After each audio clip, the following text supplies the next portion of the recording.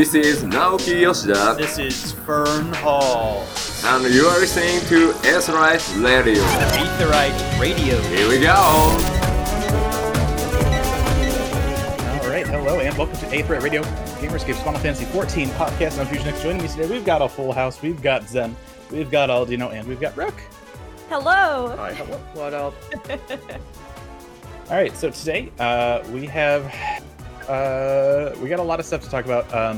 We're going to talk about the Tales from the Shadows story. Everything good over there, Zen? I was like, my camera's really high. I'll adjust my chair. As Zen goes down like the mini like Tower of Terror, right? Just Yep. Sudden plummet. That's what happened. We're going to talk about the Tales from the Shadows short stories that they've been releasing throughout the last 4 weeks. But first, so Final Fantasy 16 was announced. Oh my That's goodness. a thing.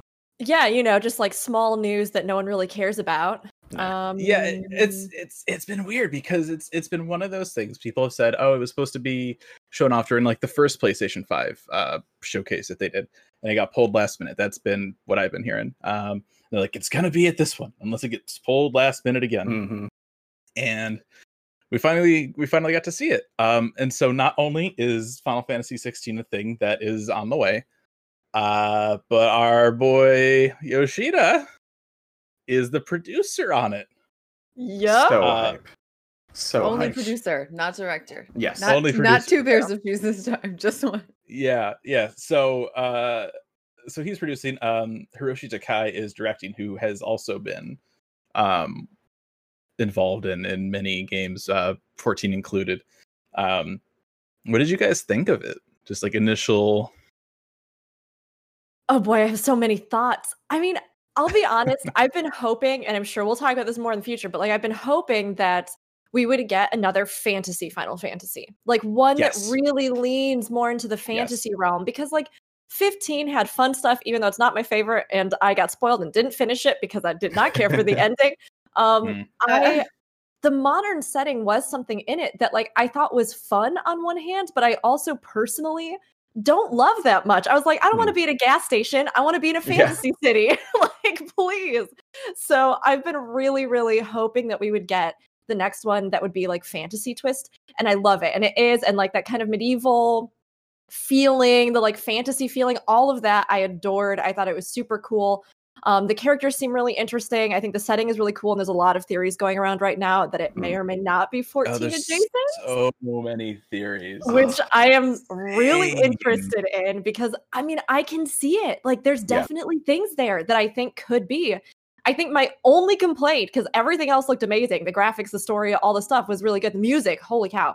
My only complaint was that we didn't really get to see a very cool female character, and I'm like, just give me like one cool lady in the Well, cast. so we got Ishgardian Yotsuyu.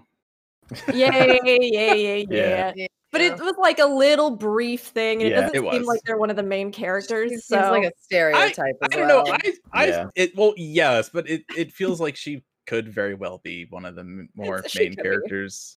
we just didn't get much of a sense of her, I guess. Mhm. Except for the yeah. step on the energy, which was there. Yeah, she had a lot of step on the Yes, energy. it was.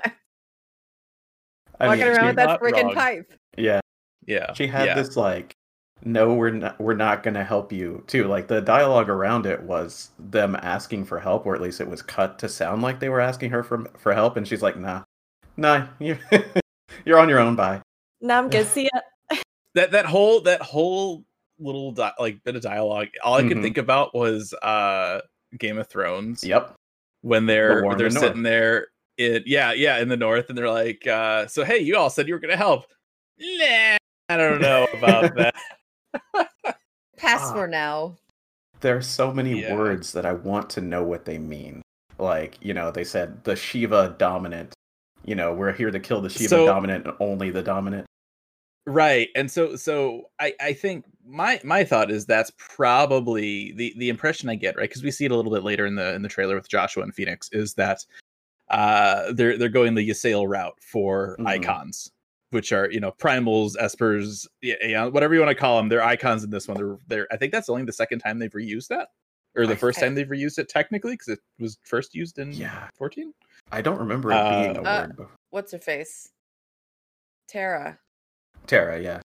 Does she say icon? I think she does for like. Oh, you were Madeline. talking about the word. I just thought The was word. thinking of people that become. No, Oh, clothing. yeah. the word, yeah. But yeah, they're Oh. definitely going like the Ysael route. We're like, hey, I'm gonna turn into the thing, which is, I mean, there's so many similarities with That- 14. That body just shrouded in fire bothered me. Yeah. It really did. It's interesting when you see the kind of like transparent fire guy.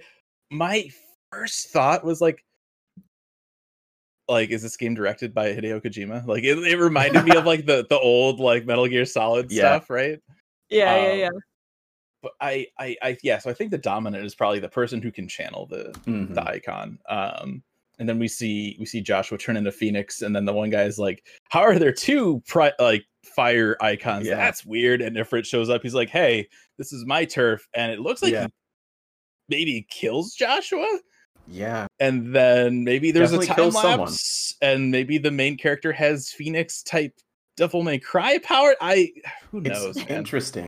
You know, being I a heard- summoner, Yeah, I kind of went frame by frame every time there was a, primal or Did bad you? con. Fair. Maybe, yes. that's fair. Yeah, And yeah, it's exactly like Devil May Cry in that like the primals seem to be, or icons, sorry, I'm going to use their words, it's not 14. They seem to be able to be channeled by people who are related to the dominant or something. Like, because the main character or whoever that was, the younger one was doing Phoenix, but the older one had like Titan punches and like, Phoenix wings, and I think I saw like a Leviathan or at least a water something. And I'm like, give me all of that. I want all of that. yeah. Well, the other kind of mention we had too was the mention of mother crystals and how Yes. it sounds like there's some kind of blight plaguing the world, and they're trying to secure mother crystals Hmm. in order to survive that. So like, I mean, that could be, who knows, right? I mean, my first thought is like, oh, there's a blight and they need mother crystals to survive. I'm like, so that's like Crystal Chronicles. It's like, if our town doesn't have the crystal, we're gonna be Yeah. in trouble. It did feel like Luckily- that. It made me Mhm. wonder about like if we're fishing for 14 connections, right? I was Right. like, oh, are these like the like Heidelin's crystals that can be found or acquired and the power wielded, or Mhm. but again, we don't Mhm. know. I mean, Ifrit looks a lot like 14 Yeah. Ifrit. Yeah. That's Yeah, such I a mean, thing the- in so many Final Fantasies, though, right? Like, yeah, there's the a idea of crystal like, in a place. We must go there.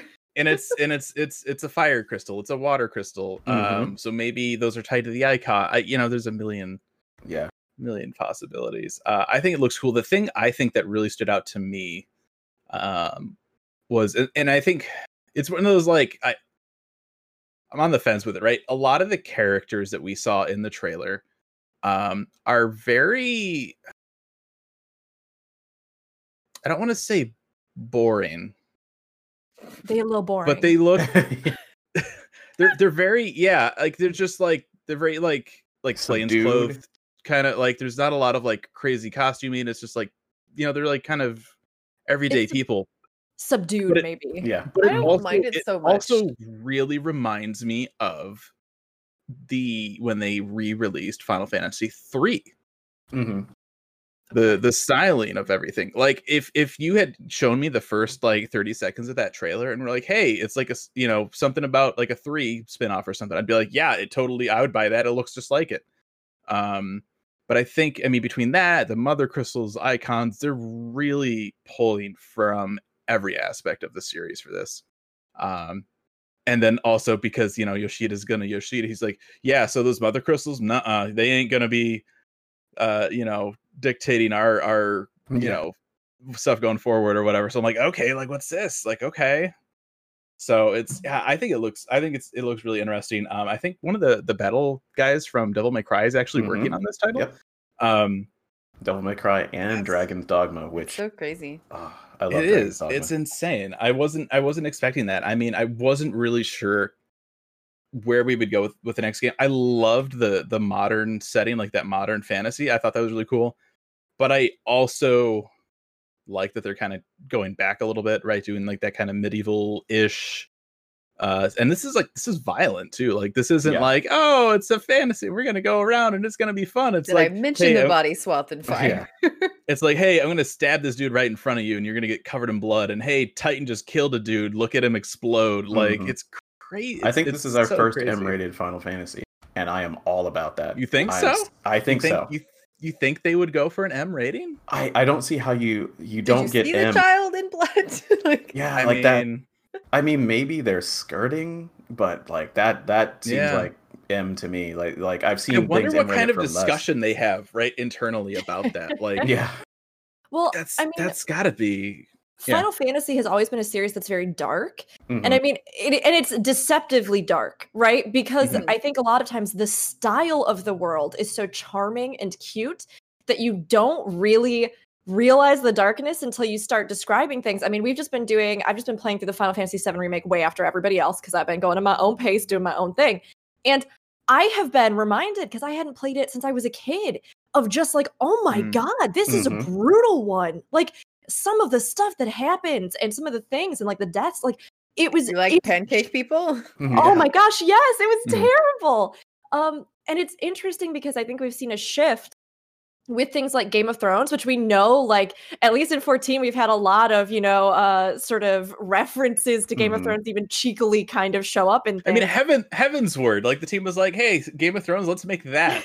Yes, like A Song of Ice and Fire and other fantasy that I think is really big in media right now could easily be an influence on this, but so could just the evolving graphics. I mean, the fact now that we have such a realistic ability to kind of, create such realistic graphics could also have made them kind of want to go like, hey, well, why don't we take advantage of that and make this a world that is, like you were saying, a little more subdued, that feels a little bit more like it is like medieval fantasy, maybe really intense, but then like also have those Final Fantasy elements in it, which I think will be neat to see, even though I do miss the like flamboyant, ridiculous designs because they're so iconic. But I mean, and it's possible we still might get a character or two, right? That's a little off the wall, and I think that wouldn't surprise me to have at least like one comic relief character, right? That's exactly what I was gonna say though. Like, I feel like a lot of the new age, here's 1,000 belts and 15 zippers and like ash shorts that are bright yellow and a weird hat with like a wing off of it, and all of that stuff comes with a certain kind of Final Fantasy, and this one seems to be venturing away from that, which I'm excited for. It's more. It's not it's that more I of an older- hate the crazy designs. I'm just like I'm ready for the story that comes along with a more serious setting. I said it, and I was You joking. do, yeah. You hate the crazy designs. I said it and I was I joking. like them. Oh, okay. But I said that the bad man can't hurt us anymore with the zippers and the power of friendship. We finally can have a mature Final Fantasy. Power of friendship. Yeah, I I'm love so the done with power that. of friendship, Al. I You can't. know, Can I we have a can't. power of friendship bathed in blood though? Like It's just our friendship lived, but we are effed up, Like, guys. our friendship was JRPGs forged in fire and the blood of people. Yeah.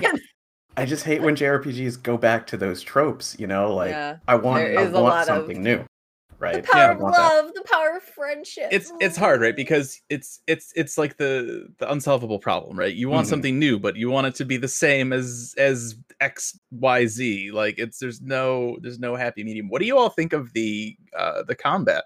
Because it's not turn based. It's kind of an Oh, I saw a evolution of face what there. we've seen Well, with 15 and 7 remake. my Mhm. face is because I think they're still perfecting that. Because here's the thing, and I think this is the biggest question for me coming out of the trailer. I did not necessarily get the sense that this was a group, like you Mhm. have your adventuring party kind of game. It felt Yeah. more like Devil May Cry, where you've got like the person and you're doing all this ridiculous stuff like with your character. And I think for me, I've always loved the ensemble casts of 14, or not 14, but Final Fantasy as a franchise. I love ensemble casts. I mean, it's partly why I think, 10 and so many of their games are so iconic because you have this cast of characters that everybody can kind of find something to be invested in and to really love. But this one feels so far very much more lone wolf, which I think on one hand would work really great with the new style of combat that they've been introducing. And I wasn't a huge fan of 15's. I like the 7 remakes combat more. I really like that the characters have different things that they do and that you can kind of play style differently with each of them. But the big issue for me coming off of that is that, like, if this does end up being an ensemble game, I really hope they still do something where you can delineate roles for the different characters, because it's kind of tough in the 7 remake. Like, if I have a ranged healer like Aerith that I've bulked up to do ranged casting, but then I switch to her and I put her like white mage ley lines down and I try to cast on her for any period of time, every single enemy in the vicinity comes over to me because the aggro jumps to the player character. And even if you have some of those aggro materia or things to like balance it out, it's still not a really good surefire way to like control the roles on the field. And that's something that I think turn-based combat did great, because you could have characters who really excelled in something plan out exactly how it was going to happen and then use that against an enemy for various tactics and to like, you know, combat various things. So if they keep the more action-oriented combat, which I'm sure that they will, and we do have an ensemble cast, I hope that they still find ways for you to be able to like spec characters and play them differently and have aggro be a little bit more wrangled. Because I liked the 7 combat, but I do think there's still a little bit more they can do to polish it. Didn't Yeah, I 7 mean, definitely. have the option to have like the action or the turn-based? But the I turn didn't play. options, I haven't played 7 They at all. it was kind of an odd like middle ground where stuff could kind of slow down. You I can never change it. You can make played it it completely personally. turn-based. You So, can, But there is but what I heard from everybody is that like it's not really a full-fledged combat. Like No. if you do more of the okay. turn-based, it's almost like you're doing like, this is gonna sound so snotty, but I really don't mean it that way. It's like you're doing more of like a story playthrough or like an easy casual run. You have to Like- do it on the lowest difficulty. You cannot do turn-based on any difficulty other than lowest. Huh. So like it's the easy mode. That's sad. Yeah. I hope they go more of a Mass Effect or Dragon Age, like real-time combat. You can stop it, tell your companion to execute this action, then go back, you know. But So yeah, I it didn't, really read depends anything. on if we have party members. I think that's going to dictate a lot of what can be done. yeah. I didn't read anything about it, but a couple of friends told me that they're gearing it up to be co-op. So That's the first I've heard of that. yeah, that's I have not heard that that's either. what I heard. Mm. I don't know where that information came from, but would that be pretty cool? That would be cool. I mean, I would honestly be down. Okay, here's the thing. As long as you could still play it by yourself, like I think that'd be cool. But Mhm. I mean, even Fusion and I were trying out Crystal Chronicles together, and I was like, man, I really would love to have a true Final Fantasy game that's co-op, but the new release it had its issues. Yeah. And and so I would really love to have the capability to do that. And especially if that meant that we had some leeway, like in Crystal Chronicles, to make the protagonist what we want, you know, like to change the gender and, you know, do something like that. Because we haven't really seen a lot of that in Final Fantasy games. And I think it would be really neat if you could then like put together a party and go and have your own story. That guy looks know. very Warrior of Light-esque. Oh. He does Very have a blank, a very blank default, canvas. if you will. Mhm. Yeah, I loved all those kind of comparisons. Like, oh, this kind of looks like this, and this kind of sounds like that. And I'm like, well, it is made by the same division as Yeah. 14. Yeah. But yeah, I mean, with 15, I mean, it wasn't at launch, but we did end up getting the ability to play co-op. as the other characters in 15. Yeah. Which they all kind of had a little something different, right? But of course, when Noctis could just fly around and hit whatever, like it's not a big deal. Yeah, and then 7 kind of evolved on that a little bit, and so I'm sure 16 will probably do the same, or they'll just full on like DMC it. I don't know. You know, I think a lot of that'll depend on if we have any other kind of party members, and if we don't. I agree that it's nice to have those characters, but it's also possible too that we could have those characters show up in other ways, just not with us the whole time, right? But it is something different, and I don't want to like hate on them for that yet, right? We haven't played it yet, so if they want to try something different, by all means, try something different. This is the guy that essentially saved Final Fantasy as a franchise, right? So I have faith that 16 will at least be a fun game. What do you think about them just stealing Game of Thrones' launch completely and doing viewpoint characters? Like, the first part was the younger guy. Right with that. You know, like, and they go through this story and eventually they get together. I would love something like that. Yeah, it's that'd be interesting amazing. because we're not quite sure what's happening yet. Yeah. Because is it a different guy? Yeah, is right. it somebody doesn't- The thing that else? drives me nuts about reading books like that is you always Mhm. have a favorite. Yep. So Oh yeah. you eventually Mhm. get to the chapter of that character you don't give a crap about, and you're like, all right. Yes, next chapter. But sometimes, I- sometimes though, those characters really surprise you. Yes. Like, Yeah. and that's what I do love. And one of the reasons that I love the actual books, A Song of Ice and Fire, because like Cersei, for example, despicable woman, but some of her chapters were some of my absolute favorites in the book, or like Littlefinger, or like it's so interesting to get these insights into people in a way that you don't necessarily get to when you're just like looking at their character, or maybe you miss their Mhm. side quests, or maybe, you know, not that I ever would because I complete every side quest, but like, it's one of those things where I think it does kind of force you to play those roles and get to know those characters, and can sometimes build a bigger tapestry overall. So like I would be super down for that. I think it would be neat. I do get the sense that it's the same guy. Like Yeah, that's how same. I felt by the end of the trailer. Yeah. But Yeah. I mean, I'm not totally sure yet how it all comes together, because we really didn't get much more of a sense of just like, yeah, all the players that I think could be a role in Mhm. this, beyond sort of him and Mhm. the kid and a few other Yeah. little glimpses. What do the tattoos mean? You I mean, know, there's two That's how you ways keep that your Akon smashed into your face. there you go. Just chill Yeah, I mean there. the two ways I kind of read it is It's okay, this guy's junctioned. protecting Joshua. Joshua is somehow the Phoenix. Ifrit kills him, and then there's a time skip, and he's gonna go after like the Ifrit dominant or something, Mhm. right? Or that was the Ifrit dominant, because he says, "I'm going to kill you," and then it flashes to that other one. So who Yeah. knows? Yeah. But I'm I've also- super, The fact that- super excited. The fact that we're already like speculating, and so many people yeah. are speculating excitedly, Oh, is yeah. like very And- good news for this. I Yeah. think. But And you know the what? blog The one post. thing I don't want to see: a car of any kind. The most technology I'd be willing to accept in this particular game would be like a gun. I Hmm. don't even want to see an airship. No airships, please.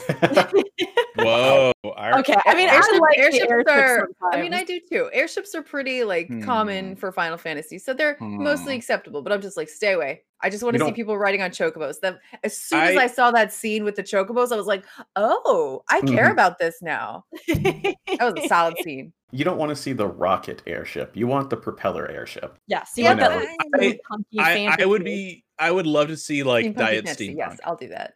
Give me maybe not full steampunk though. I'd be down for that too. I think that'd be cool. I love the aesthetic of it, but little light steampunk in my medieval setting, Balloon. and I think Mhm.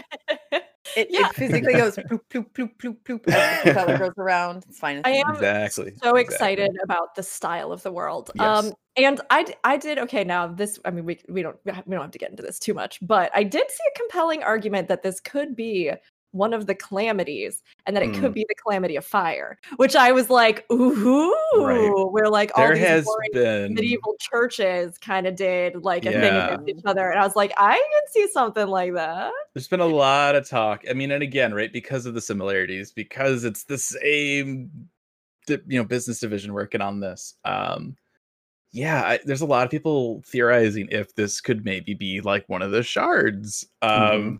We actually ran a poll on Twitter because there's a lot of people talking about it. 52.8% of people said yes, they thought that it could take place on a shard of 14. 52% of people are optimists. Yeah, I can't imagine they would do that. I Well, can't. I don't know though, because here's the thing. We don't really have precedent for it. So, I mean, like, yes, I think it could totally be its own separate thing, 110%. But the fact that Yoshida is working on it, like, one, he said for a long time that he's wanted to do a single player game. And I mean, obviously, he's an incredible, Yeah. just everything. So, like, absolutely, it makes sense to put him on something like this, because I think he's going to do a great job. But like some of the terminology, some of the things that we got in it, some of the similarities, some of the, all of those things paired with the fact that Yoshida is producing it, like, does kind of make me go, well, you know what? Shadowbringers and Final Fantasy XIV, it's a game that's been praised, an MMO that's been praised in a way for its narrative that is kind of unparalleled in like the MMO genre. And people have said it really is something that is on par with a single player game. So to me, it's not actually that bad of like a business decision to be like, we will make a game that is like set in this because the story is so good. And it will then encourage more people to go play 14 Right. and like vice versa. Well, and I think the way they're doing that is not so much the setting, but it's the imagery and the language. Sure, yeah. Right. I think that, the use of icon, the similarity in character design for at least the main character. When you say there's no precedent, do you mean for a game to be attached to an MMO or just one game to be attached to another? I meant like in the Final Fantasy franchise, we haven't seen like with 11, for example, a new numbered Final Fantasy single player come out that was based on 11's world, as far as I know, right? Okay. Like, so it's not like there have been connections. So like for example, have you beaten 7 Remake? No, I'm 3/4 of the way through right now. Okay. Without giving too much away, there is a picture in the game talking about a certain corporation that has a certain character from 10-2 on it. Yes. Well, 10. So that's exactly the thing I was going to say. 10, but 10, that's why I was asking if she meant game to game or game to MMO. Because game to MMO or as far same as universe to other numbered. Like it's I mean, there's a lot of, I would say, references. Yeah. But we don't necessarily, other than like 10-2 direct sequel or like direct sequels or DLC, we don't really have like a precedent, especially as just specifically the MMOs, right? Of the MMO then being released as like a single player game down the road, or like the worlds being tied in a way, as in not just like a little homage, but like straight up canonically, these are the same, you know, like. So it wouldn't be something that I think like we would it's a necessarily secret they can't tell us yet. Yeah. Yeah. But I mean, maybe the closest we've gotten to that would have been Final Fantasy Grandmasters on mobile, right? Which was like an 11 spin-off thing, and it was up for like 2 years, never localized, and then they killed it. I mean, I guess you could say 12 and Tactics are like same universe. Yeah. 12 Tactics Advanced Vagrant Story, which oddly enough has some strong maybes with this trailer with Joshua. It's not a terribly common name in Final Fantasy here, Joshua. Even more strange that both Joshuas are children and sons of archdukes. Also, please don't take us back to Ivalice. Okay, I'm sorry. I would love to go back. No. It was interesting that we were talking about earlier, like the idea of this possibly being yet another break to a new type of mechanical system in this game, right? Because 12 was that, and people hated it. Like the fact that was, one of the first big sort of changes away from the very like formulaic what we had come to know of Final Fantasy combats into then 12, which had the whole gambit system and this like much more almost like programming where you're like literally coming up with all of these if and statements and all these different things to sort of navigate it. I think that innovating in the Final Fantasy franchise is something that has always been present and hasn't always been well received, but over time a lot of times shines as being really incredible. And whether you loved or hated the 12 combat, it was really, really fascinating. And it did kind of make that game iconic in a lot of ways. And I loved it. And I loved the setting. So for me, I'm like, I will take every that's fair. 12, I will take every Tactics. I will take every, like the universe is neat. But at the same time, I think what makes the franchise so interesting is that kind of like Doctor Who, if you didn't care for one, you might find that there's something you super love in another because each one is kind of like its own fresh start with some nostalgia that you still love. And to even build on that, we see it a lot in 14. They try a new mechanic or a new, anything, diadem. It's terrible, whatever. They move on. They take an aspect of that did work. They put it in the next thing. We have Eureka. They find out what's good from that. Theoretically, that's going in Bozja. They do that a lot in 14. We see it very compartmentalized there, but they do that from each game to each game. And I wanted to come back to the possibility of co-op in 16. They put it in 15, and I heard it was kind of but having tried it in 15, perhaps they took that and are able to much better put it into 16. The world of the online one for like we had mentioned that earlier, and I'm like, there was no co-op in 15. It was a completely standalone separate mode, thing, and it was just Yeah. But having done that experiment and Yeah. we know Yoshi P's on it. We see what he does in 14. It could be a much better experience in 16 if that's where they're going with it. If that's something they played around with, there's absolutely a chance that Yoshida could look at that and say, yeah, maybe we can do something like that, but better. I mean, I hope better because this is definitely. the thing. I love. It has to be better. I mean, if Yoshida is on it, he knows like what's fun and what people are gonna like. Yeah. Which is why even if I'm kind of like, okay, like maybe like the characters, the design looks a little bland compared to like 27 belts or something. Like the fact that he's working on it, I think, is first a great business decision. But second, I think it's going to be a really great thing to be able to throw that into marketing because that's going to make people have faith in the project. Yeah. How do you guys feel about funding from 14 going to 15 or 16? I mean, that wouldn't surprise me. I mean, MMO funding goes to the whole company. So yeah, I mean, yes, obviously, but you mean like the revenue? Yeah. From 14 going to 16. Yeah, not funds from 14 being taken away to be thrown at this other game, but yeah. That's probably true I too, was though. Again, I was told this, I didn't read it, but I heard that they're specifically taking Mog Station funds and throwing them at 16. And I was like, wow, what a really super good time to do that since they just implemented that really great like Oompa Pa German outfit. I mean, honestly, I don't have any like that's fine. It's the money's going to Square Enix. The money's not going directly to Final Fantasy 14, right? Like they need to make money. The money gets spent on other projects. Like get paid more.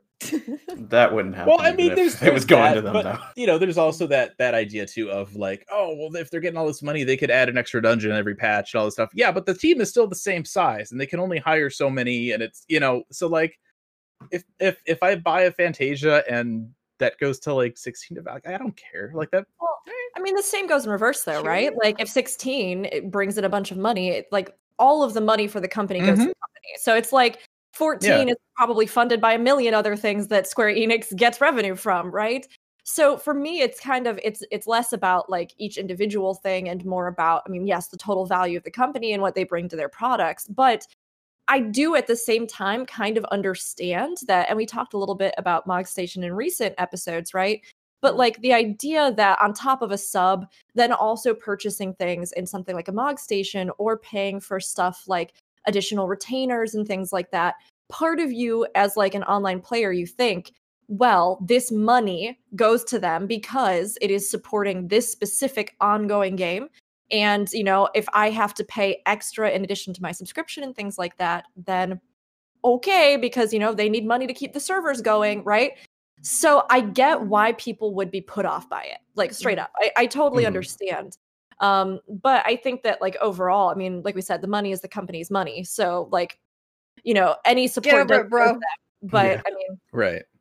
We keep an eye out, and if things start going out of control on the Mog Station, we give feedback. Like that's all you can ever really do. Yoshi P, no. So there were comments. Let's read these real quick. From both Yoshida-san and Takai-san. Yes. Yoshida says, Final Fantasy 16. It's so weird because it's like XIV, but now it's like XVI. It's like, wait, is that which one is that? Brain gonna trip you up. Right? Final Doesn't Fantasy roll 16 off producer. the tongue as well. XVI. No. Yeah. Final Fantasy 16 producer. That's right, just producer. Naoki Yoshida here. How did you enjoy the trailer? The exclusive footage comprised of both battles and cutscenes running in real time represents but a fraction of what our team has accomplished as the start of development on this all-new Final Fantasy game. In that span, the team size has grown from a handful of core members to a full-fledged unit that continues to polish and build upon what they've created so far, all to provide players an experience unmatched in terms of story and gameplay. For our next big information reveal, scheduled for 2021. So it's going to be a little bit yet. So no TGS. I'd say in the meantime, I expect everyone to have fun speculating. Oh, don't worry. Yep. Don't you worry. Don't you worry. That's what I was about to say earlier. We will speculate. We have a lot in store, not only for Final Fantasy 16, but for Final Fantasy 14 as well. Needless to say, I'll be working hard on both. So, yeah, it's Yoshi P, take a nap. I see this and I wonder if they ever found if they're gonna announce like a director for 14 soon, because they've been kind of tossing that idea around that like, hey, maybe we could have somebody else kind of help out Yoshida, or we can just give him producer on another game on top of producer and director for 14. I think that the community would be legitimately super sad if they took anything away from him, even if he's still there, like in the fully the same capacity. If somebody else is suddenly given one of his titles and be like, but no, that's our dad. I mean, Right. he's become so iconic to the rebirth of the game. And I think that is huge because on one hand, I mean, holy cow. I mean, he really did like a phoenix from the ashes. If we want to tie it here into 16, he really did. I mean, breathe new life into this game in a way that, very realistically was incredibly punishing. I mean, that was just like all of them working their butts off to a degree that is really unbelievable to make this reboot happen with 2.0 and then to make the game the success that it is now. But I mean, we are in a position right now where I think the team that is around him, because he is so savvy about all of this, is so good. It's a well-oiled machine. I mean, like, holy cow, even just like Ishikawa stepping up as this lead writer here. I mean, like, we don't have to worry about the trickle-down effect, I think, being like, now everything falls apart because Yoshida-san is working on something else. Like, he is the backbone of this game, but he has an amazing team around him. And I'm sure it has felt really limiting to be so iconic when also you want to like continue doing new things, right? Like you want to bring a new legacy, you want to keep expanding what you can do. So I think we just have to all just like see what happens. I'm really excited because of it, but I mean, I think that it would be tough for the community to accept like, oh, they can never replace him completely because I would die inside, and I think so many other people would too. But I mean, even just giving him a little bit more breathing room probably an expansion. Bad for like an expansion or like let the HCP leave the nest and take a nap. It's also, I think, worth noting too. At the beginning of this trailer, we do have a logo for Creative Business Unit 3. Yeah, and there is a phoenix on there. I just wow. See, to me, that is a huge flex. Like that to me makes it seem like they're pushing Yoshida as the new Sakaguchi, because we lost Sakaguchi, and let's just say the games after that were not as good. Let's just say that. Just be fair to them. They're not as good. I would love it. I would absolutely love it if Yoshi P became the new Sakaguchi, and he is bouncing around these games, but he, retains kind of some sort of ownership, at least like executive producer on 14. That would be fine, I think, as long as he doesn't. I think. I mean, keep in mind too. I mean, he's the head of this. What are they calling it now? The business unit 3. It used to be something else. I feel like creative business division. Yeah, they renamed him and restructured him a couple of years ago. Like he's always whatever Square's put out. I mean, he's an executive at the company. He's going to be attached. He's on the Final Fantasy council board or committee or council, whatever they called it. They throw on their cultist hoods and sit around a round table with some magic reds in the middle. He already has final say, like, or at least one whatever, however many people are on the council. He's a fraction of the final say on everything Final Fantasy already.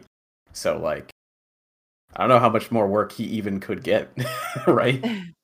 Yeah. Let's move on to the comment from Hiroshi Sakai. For those not familiar, he's been with the company since FF5. Yeah. Wow. He directed The Last Remnant. Yes. He worked on 11. He worked on 14. He's been on some of like the FanFest dev panels for 14. That is so long. That is a long time. Yep. Yeah. Goodness. So the comment from Takai-san says, when Final Fantasy 1 was released, I was just another player, a young student with big dreams. By the time 5 was in the works, I'd earned myself a seat at the developers table, albeit at the very end. From there, I moved online, leaving my mark on both Final Fantasy 11 and 15, and now 16. From the establishment of an all-new development environment to learning the ins and outs of the PS5, the team and I have taken on countless challenges during our journey to bring you the 16th chapter in the storied Final Fantasy franchise. And though we're pouring our hearts and souls into the project each and every day, it may still take some time before we can get it into your hands. However, I promise it'll be worth the wait. I can't imagine, like, the fact, I mean, I think it's going to be evident too. I mean, they've worked together already for so long. I think it's such a great pairing, and I mean, for so long, even before, like right when like 2.0 launched, everybody was talking about like, man, what if like they gave an offline main series entry to like the people that are working on the online games? This is it. Yep. This is that game. And so I'm super pumped. I can't wait to see what they do with it.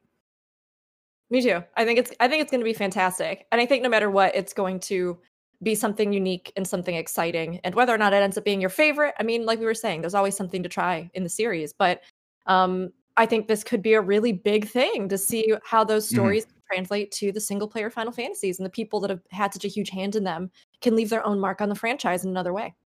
Yeah. And I just wanted to add that it's not just us, like, 14 players and, North America or any of that.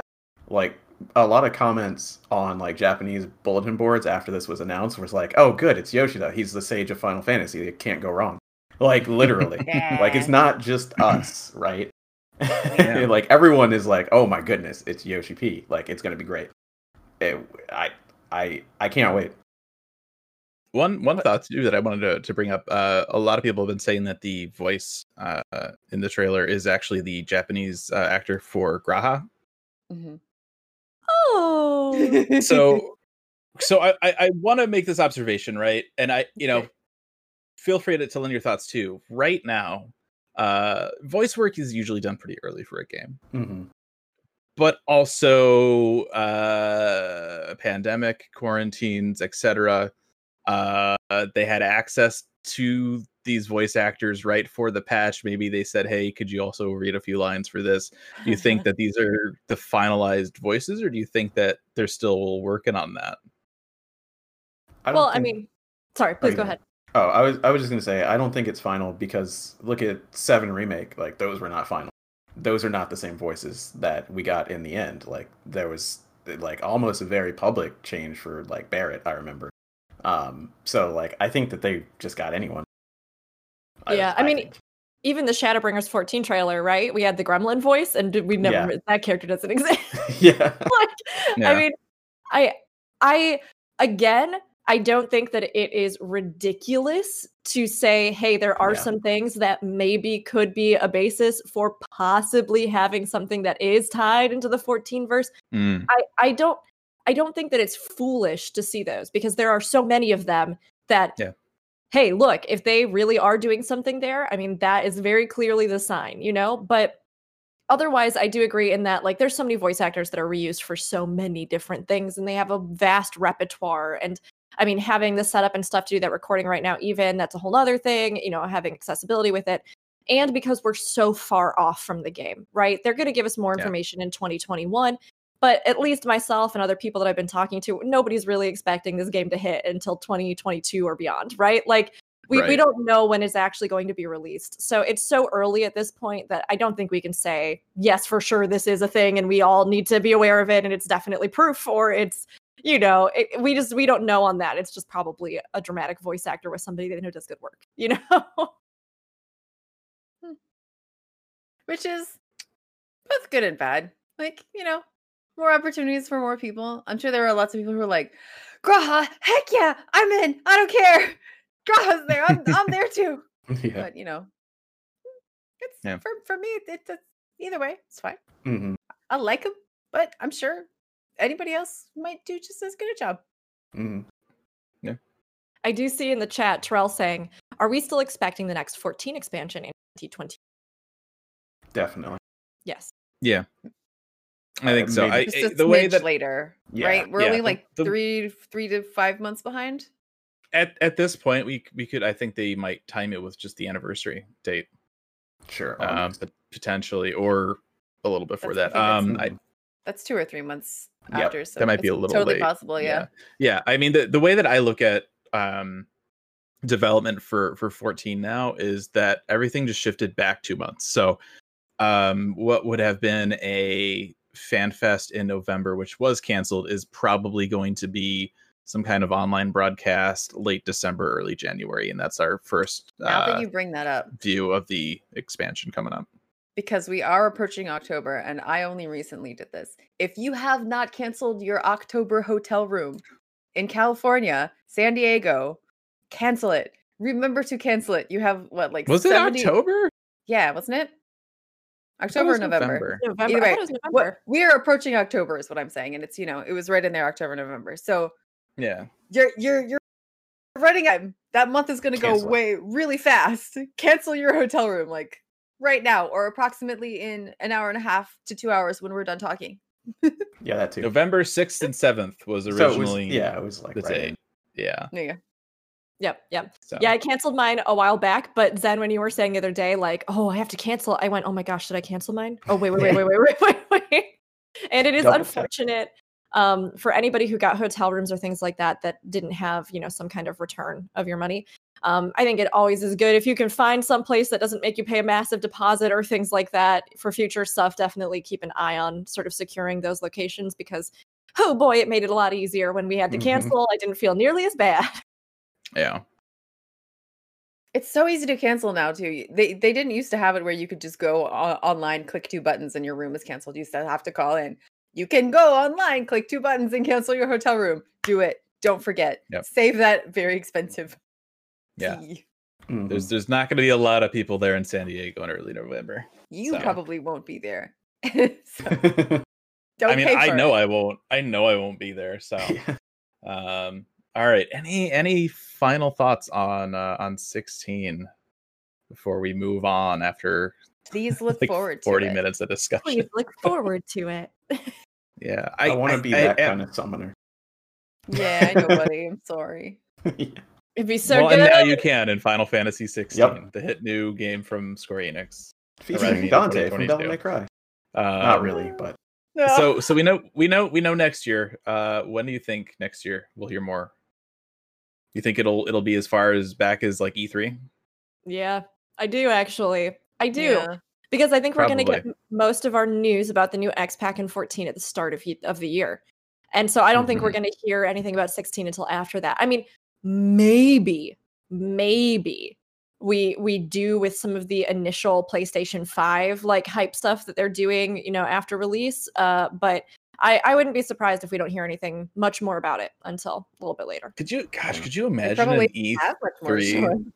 Mhm. where, I mean, and who knows what E3 will look like next year, right? But the idea of like, here's Final Fantasy 14, here's Final Fantasy 16, both are produced by the same guy, Mhm. and that's You know our we're gonna booth. get a crossover fast. Oh yeah. Oh yeah. All right, crossover. What are we looking at for the crossover? That's I think when we'll get the 16 will be a face shard. tattoo. I think I mean, 14 will get the face tattoo. Yeah. I could see Maybe face 16 gets the Hildebrand cameo. Pipe That'd emote. be hilarious. Pipe Pipe emote, emo. yeah. Yeah. We're overdue for it. Maybe we'll get the stubble finally, because he Maybe- does have stubble maybe- too. Maybe Or- 16 gets the car from 15 as featured in Final Fantasy 14. No. Why would you say that? No. I mean, maybe they do something. We don't know anything yet about the combat or anything, Yeah. right? But like, maybe if you can somehow summon or use abilities from the different icons, or like 14 maybe, eggies. maybe they put like a 14. That's the crossover. We icon finally get those other eggies Jesus. in Exactly. 16. Yeah. Maybe Not in we 14, in 16. we get one of the hairstyles or like one Mhm. of the armor sets from 16 and 14. I could see, or the Grumpy Chocobo. Yeah. The Grumpy totally not Emmett Selk inspired white chocobo. I could see that. But yeah, I saw people comparing the Chocobo face to the what is he? The shoe spoon bill. bill? The shoe bill. Shoe bill, yeah. I mean, it's they're not wrong. Like it Mhm. totally. Could you imagine Emmett Selk? He's like, all right, so at this moment in time, he's like Dr. Manhattan. I'm simultaneously a shoe bill in the Crystarium and this dude's angry chocobo. yeah. He can do I mean, that. it could be. He's that kind of guy. Yep. All right. I think it's time to move on. So that was the news, guys. We actually have 14 things to talk about too.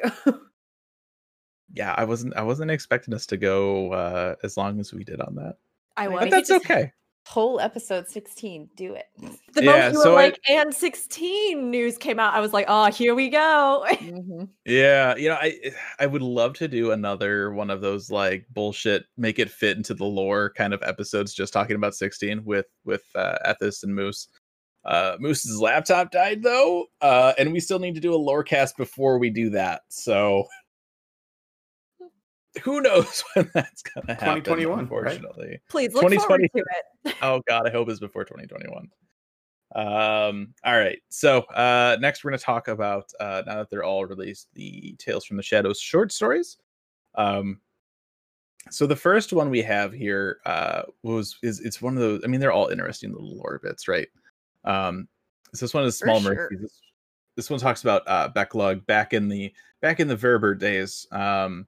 With the princess Paldia. You're thinking, Paldia, that name sounds familiar. Yeah, so what is it? Poorest Paldia, I think is the actual name. It's a hunt mob in Ilmeg.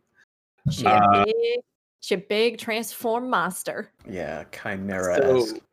So basically, and we're not going to read these. We're just kind of go through them and summarize and synopsize or whatever the right word is for that. But basically, her sister was the one that got picked to succeed the dad, the king, right?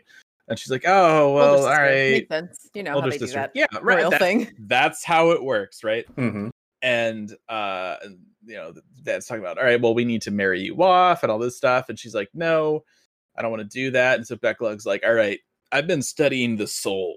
Like that's like his thing. Anytime he comes in anywhere, he's like, hello, I study the soul. That's I don't ever want to hear someone say that as a start of a conversation or as a response to a problem I have. Hey, yeah, I'm not happy, in my relationship. I've been studying the soul. Thinking about this now, there was actually I think it was a Tales from the Crypt episode with a doctor that's like, I think I found where the soul is, and it's like somewhere on the spinal cord, and it's like this little glowing ball. And it's like, why do I remember that? Right? Yeah, I don't. I mean, the matter works of in interesting ways.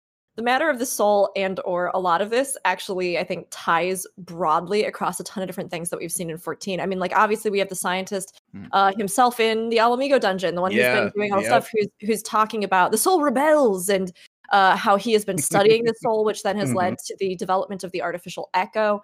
We also even in the, which one is it? The one where you get the sweet glamour that was from... it's you go underwater, and it's where all of the this sucks because I know the one you're talking about. I can't think of the name now. All of the ex-royalty. It's underneath Alamigo. Underneath Alamigo. Scala. Drowned City. Yeah. Right. So we find out that there, and interesting that there are some parallels with that, right? Like in the Drowned City of Scala, all of the ex-royalty and or nobility of Alamigo, when their past ruler went sort of insane, actually sort of imprisoned them all down there and then transformed them and shifted them. So we even see the same kind of monster that Paldia has been. And as you kill those mobs, they actually revert back to their human forms, which is pretty terrible. So sad. Yeah. Like, oh, sorry. Well, you probably would have been dead anyway, right? Like we were saying earlier, Final Fantasy is dark, guys. It's one of those ones where you get to the end and you're like, bum, bum, bum, bum, bum, bum. Here's my sad face. Yeah. It's the level down music from 11. Level down sad music. Yeah. And so basically what happens is Becklug helps Paldia kind of unlock her magic potential. And so her dad's like, okay, instead of marrying you off now, you're going to be on the court as a mage. Okay. Could be worse. So some things happen, some monsters show up. Well, it doesn't happen in that order, and that's kind of significant. Did I mess that up? I apologize. It's not a big deal. The what is it? The court mage suggests that she be allowed to become a mage, but she doesn't really have any magic tendencies. So she goes. Oh, that's right. He suggests she goes and visits her friend Becklug there and see if they can do anything. So it's a setup. Yeah, Jafar, he just wanted to get rid of Jasmine for a bit, And I don't know if you know this, but Becklug they studied the soul. Yeah. If you haven't, that was a really good Becklug. That was really good, Zed. That's really excellent. I'm gonna hear that. I hear that, but the visual I have is the costume from Shisui when you turn into the old lady. Yeah. Oh, yeah, well. That's what she sounds like. She also studies the I'm soul. an old lady, so I don't think sexy ladies are any good. I'm gonna That's change how my. mechanic works. Oh my god. I'm gonna change Now, my what would've raise been- background. what would've I've been studied the even- soul. I've studied the soul. Please do. Please I do. will. What would be even more amazing is if you transformed yourself into like the old woman, and then the like mermaid woman was like, "Oh, I'm super into that," and then Yeah. that's what- it'd be very good. That's totally neither here nor there. However, We're let's talking get back about to- Beck Lug and the royalty of Verbert, and all of a sudden we're talking about like gilfs. Like, what the hell is fine, going don't on worry about here? it. It's This not seems weird. par for the course. This seems like a Yeah. normal day. Sorry. Where even was I anymore? I don't even know. So it's suggested that she become a mage, and so she goes back Luke and she says, "I need to become a mage." And Help Beck Luke me, says, you're my "I have best friend. studied." you I have who have studied studied the the soul.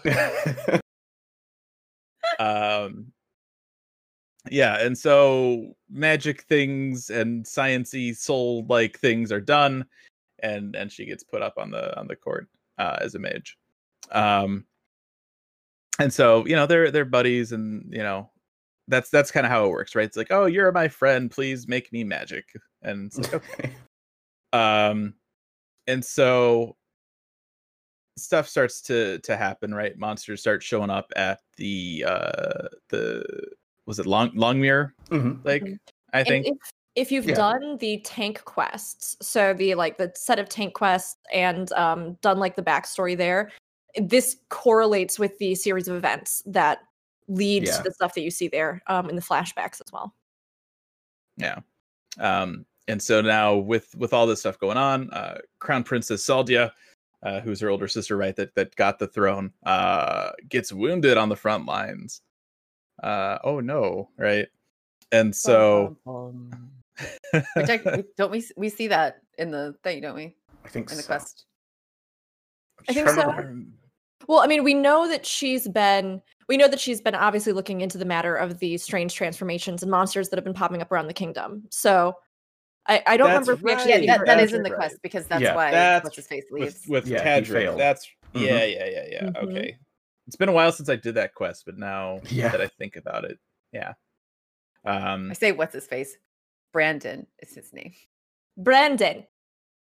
Sir Yes. Brandon, what's his face? So Brandon, what's his face of the Warriors? of Night. Brandon.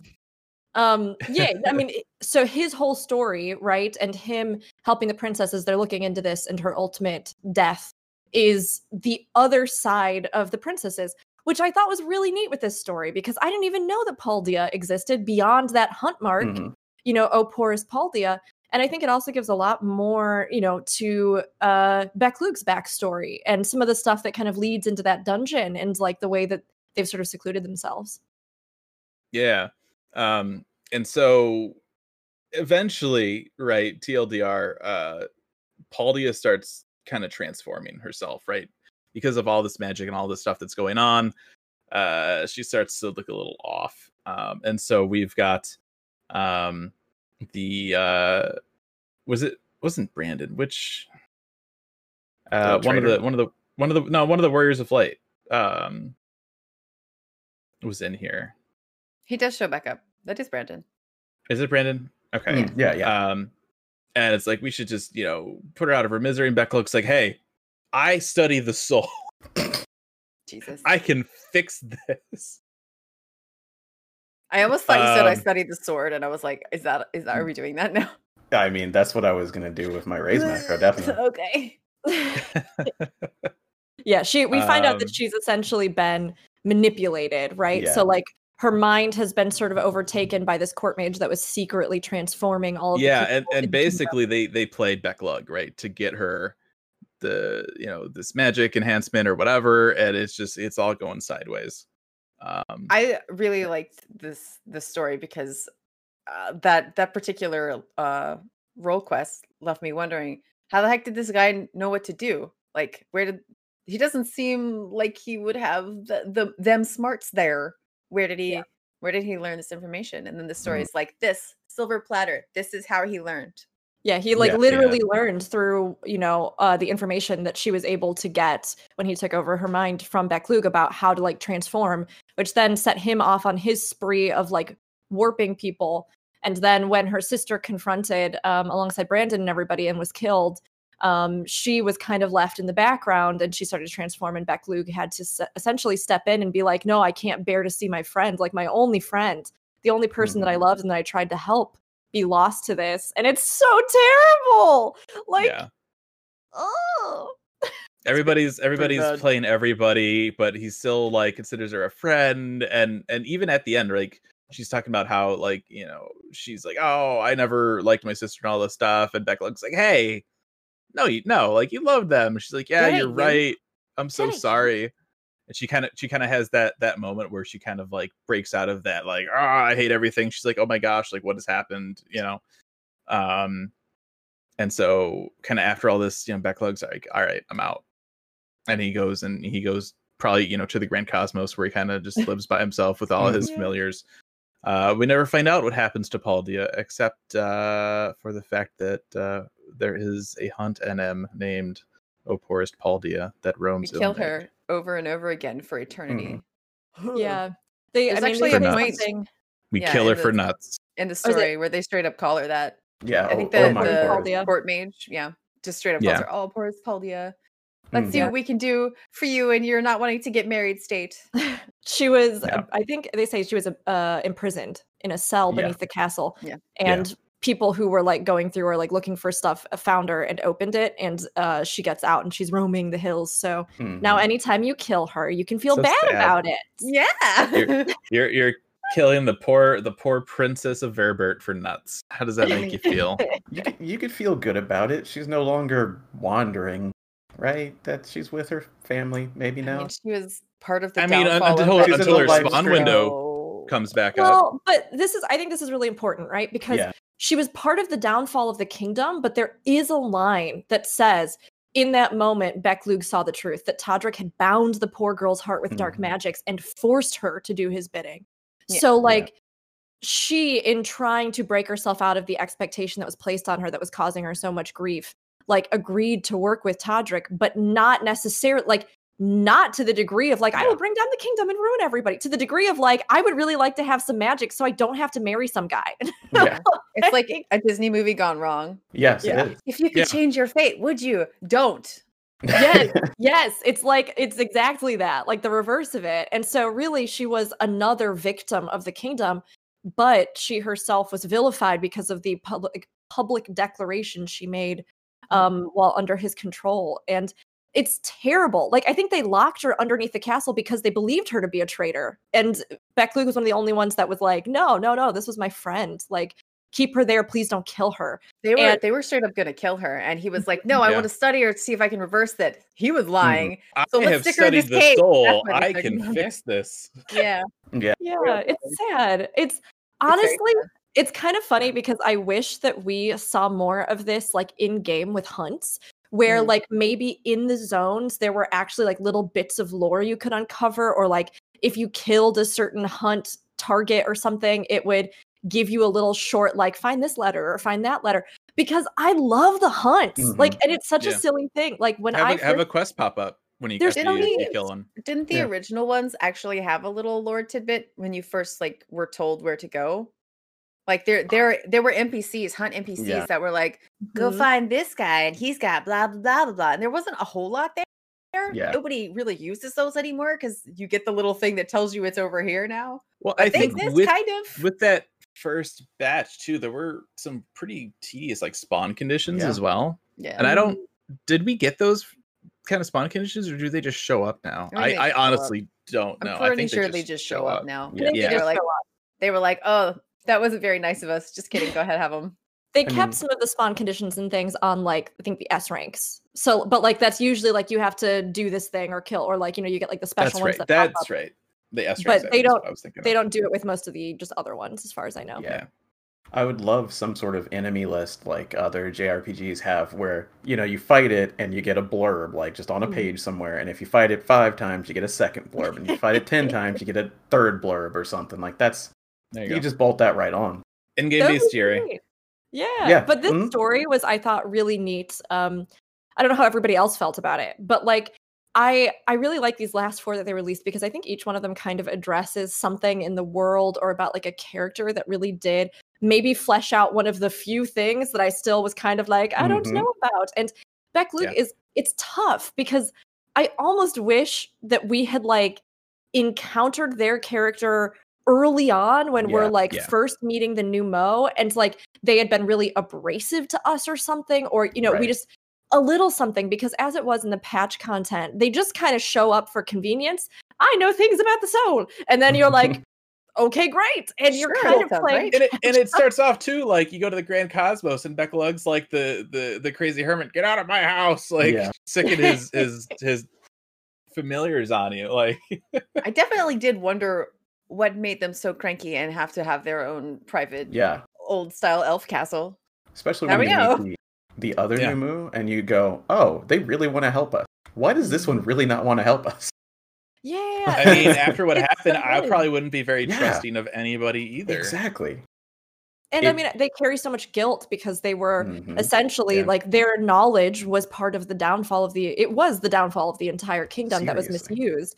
And so them to like then later say to you, I will help you with this and I will, give you this knowledge again, is a huge show of faith in the, future for everyone, when for so long they've been living in the past. And that's such a great story, but we don't completely get that in the actual X-Pack. So I was really glad that they released it here and we actually got to kind of see it. I thought that was cool. I just love all of the pre-Flood of Light world building that they do. I want so much more of it. So much more. Yeah. Yeah. All right. Yeah. Anything else on that one? So I think I mean that sums it up. So the next one, a dream partnership. So I took on this one because I love this guy. So the story starts out by talking about Amuro, which apparently when the old blood has quickened, aka they sort of get that enlightened, like, oh hey, I have smart thinks and can talk now. It also makes them live much longer. I'm gonna put my glasses on like an old Amuro because this text is really small. But yeah, so this is actually about the youth of Seto, the big giant Amuro in also Ilmeg, actually. Who I completely forgot about when we were wrapping up the last patch, and I'm like, who is this person? What? I love Seto. Okay. Goodest, bestest boy, number one, good best boy. Yeah. But anyway, he's chilling in his giant nest over in Ilmeg, and he starts to think about days gone by, right? And the first thing he thinks about is not so good. He's basically like emaciated and dying, chilling in Nabatharang, which is gone now pretty much. And he's under the ownership of a guy who's basically beating him slowly to death to drag around his cart. Turns out that this guy is a thief, and our warriors of light, well, 3 of our warriors of light in this case, the Lalafell, what's her name? Limit and Ardbert and Brandon again. He's featured in 2 stories back to back. They show up and they're like, you're the bad guy. So like Seto's expecting to get beaten, to have to get up out of his nap, but nothing happens, and he's like, oh, what's going on? Who are these strangers? And that's when he first meets his best buddy Ardbert. So as I was reading this, the Jade Fox kind of ticked off in my head. It's not a super like non-cliche name, but we do see that in 14 already. It's the thief that features in the goldsmith quests, the first like 1 to 50 goldsmith quests. What? That's right. That's a cute little Easter egg for the game itself. That's neat, Zen. And I mean, also with Nabatharang sort of being a kind of like parallel to that area and Ula, and interesting. Yeah, I thought that was kind of cool. Their names really aren't similar at all. And I didn't look to see, like, we don't know what this guy looks like, so we don't know if they look similar, like the carriage guy we first meet when we get there, for example. But the Jade Fox is a thief in both places. Mm-hmm. So yeah, that's how they meet, and they are well rewarded for finding the Jade Fox and turning him in. And they split up the money 3 ways. And this is an interesting thing that they add. Brandon, who is a sad boy at this point in time for getting kicked out of Fobert, apparently drinks a lot. Has various revelries, they call them. So probably drinks. Maybe does a little bit more than that. Who knows? Let's not think badly of our friend Brandon over here, who is a paladin. Yeah. But anyway, the two, Ardbert and Limit, are like, so we're gonna give you all your money, but we're gonna give it to you slowly, so you don't waste it, you big drunk. I thought that was an interesting detail. And then for Ardbert, he takes his share and he goes and he buys Sato from the city, right? He's like, oh, this poor creature that was about to get its butt kicked, like, he seems like a good boy. He could come with me. Here's some money. And the city people are like, why do you want this? It's pretty much dead. And Brandon is a grumpy boy, and he's like, why do you want this? It's pretty much dead. Yeah. And there's a comment that Sato basically like snorts hearing that from Brandon, and it starts a little like rivalry between the two in the story, which is weird and random and kind of cute, right? So yeah. Any thoughts beyond that for now, friends? I'm just kind of babbling. I just think it's so good and everything's so adorable. And I mean, like, more proof of Ardbert's personality and heart, which I love seeing. Like, you know, they're saying like this thing, you know, this Amaro is basically dead. Like, we couldn't do anything with it. We were probably just gonna kill it. And he's like, oh no. Yeah. Like, no. And he goes and he buys him.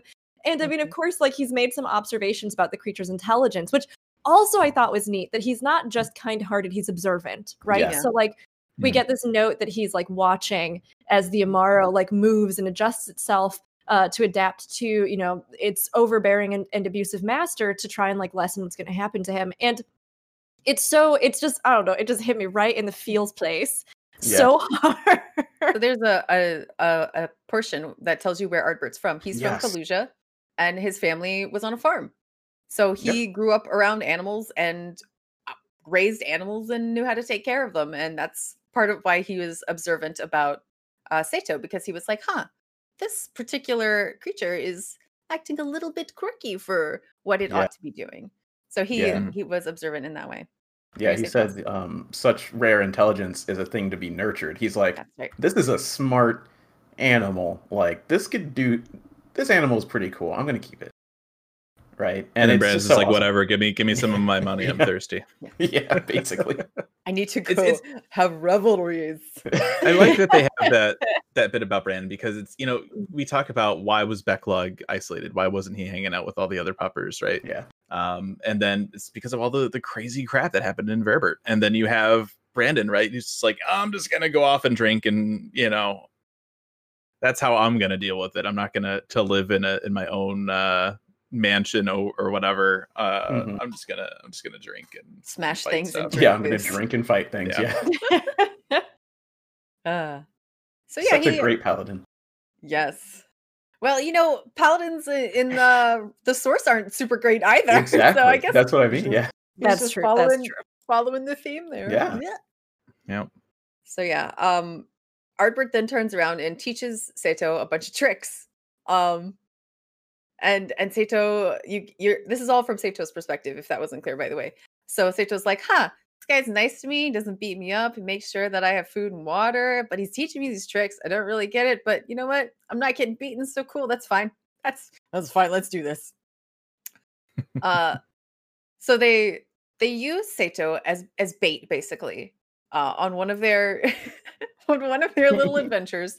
They're hired out to take care of an overrun populace of coyotes or something like that. And so they're like, okay, Sato, you're still kind of skin and bones. Go ahead and lay over there. Look like you're dead. Coyotes are gonna come try and eat you. Yeah. Da, da, da, da. Let's see. Is this the one? Yeah, Sato's like, okay, well, I guess this is where they go ahead and get rid of me. Saw Yeah. this coming. He But does then- the like old man meme, like, guess I'll die. Yeah, guess I'll die. I should have Yeah. known men are all the same is Yeah. his thought, right? Yeah. So laying there, he's all boo. Oh well, at least I got to live a little bit longer and eat some totally sweet foods. But then our hero Ardbert's like, nah, dude, come here. What he actually says is, Sato, to me. At which point Sato's like, oh, it's not what that trick is for. So he gets up, runs to the friends. The friends run in and beat up the coyotes. And they do that apparently a number of times. There's a fun detail here because Brandon is still like razzing Seto. So when Seto runs away with the that's coyotes later. following him. Oh no, it's this one, isn't it? Because Oh, he yep, you're right, you're he right. jumps right over Brandon's head as he's running to Ardbert, Yeah. and all the coyotes end up in Brandon's face, and he's like, "What the heck, man? Sucks to suck." This is the kind of stuff that I would have loved to have like had in a cutscene. Yeah. We got the echo. Right. Come on, give it. Yeah. Show us. Show Yeah. us. Mhm. Yeah. Yeah.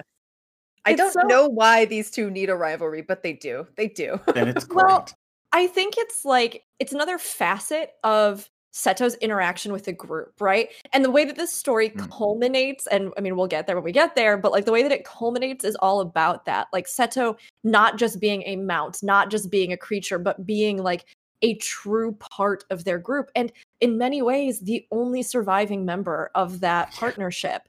And it's like he That got dark starts quick. to Yeah. I know, but like because of the way that he starts to interact with everybody, right?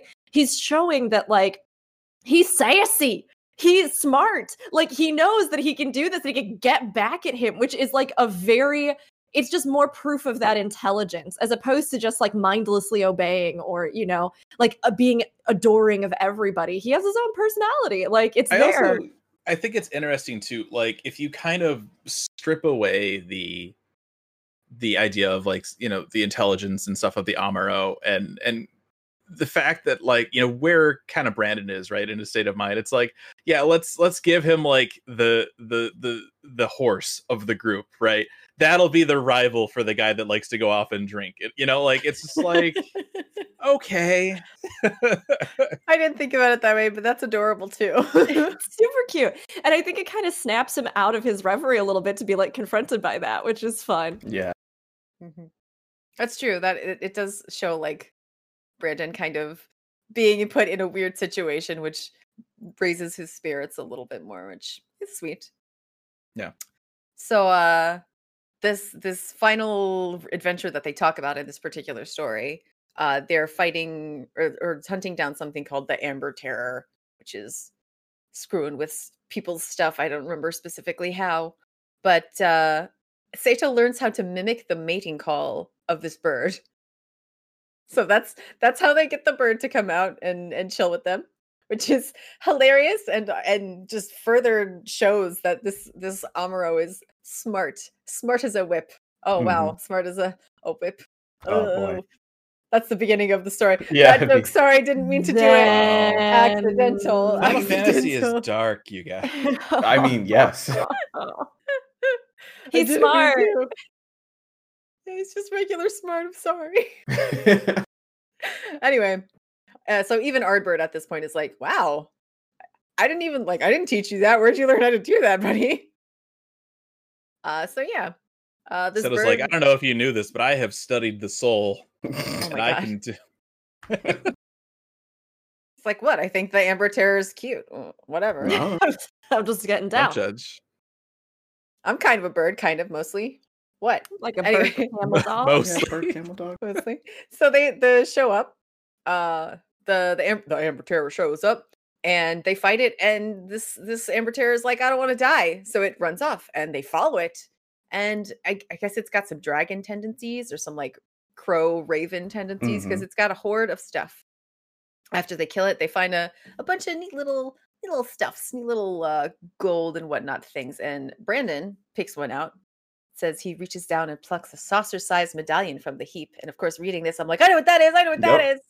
Yep. So this is Brandon's particular chosen prize. But Ardbert's like, nah, you can't have that. Snatches it away and is like, this needs to go to the real hero here today.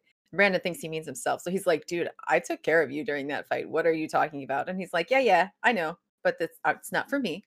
And he fashions a necklace out of it. And that is Sato's medallion that we get out of the lake for him. So I think we already knew that was from Ardbert. But Mhm. the way, That's the way the that he details did of it, yeah. it's Yeah. really sweet. Especially because the whole time he's like recognizing Sato's amazing skills, and he's like, "Nah, here, this is your good boy reward forever." Yes. Yeah, and it's so And we sweet. wonder why Brandon likes to go have revelries. Hey, cool, check out this cool, and we're giving this to the bird. I mean, there's a bunch of other treasures he can have. It's fine, right? I mean, Yeah. it's just But he so great, wanted like, that one. That's too bad. I love that. I mean, but at the same time, he does like get on the party train. You know, he says 3 cheers for Sato, the he wiliest does. Amaro that ever Yeah. lived. And Yeah. like you get that little bit where it's like, oh, it's kind of a funny little thing. Like lighthearted though it was, Ardbert's gesture that day served to recognize Sato as an equal, a full partner in the band's growing list of accomplishments. And like there's that like the twist, that like beautiful thing that I think, you know, really brings them all together as like a group and an ensemble and like Yeah. solidifies it. And it is, you know, something that's been given to him that is recognizing him as something more than just an Amaro. And I think it's so sweet. And also, if you decided to keep that medallion from that good boy and lie to him, you Go to deserve hell. what you get. You Mhm. deserve what you get. Yes, That's exactly. what this story is. The story is like, Mhm. you made a huge mistake. You messed up and you didn't even realize it. And like, you probably realize it a little bit, honestly. played You yourself. deserve a good boy. You played yourself. But yeah, it's so sweet. It's Very just so cute. sweet. I love this story. I But really I like- think. Go ahead. Oh, you ahead. I really liked at the end that they say, you know, like this was so good. They were so good that Renda Ray was like, "Oh, they hunt beasts. I should join them." Right? Yeah. And it kind of gives us that full timeline of when, who joined, like what order Mhm. and why, what quest.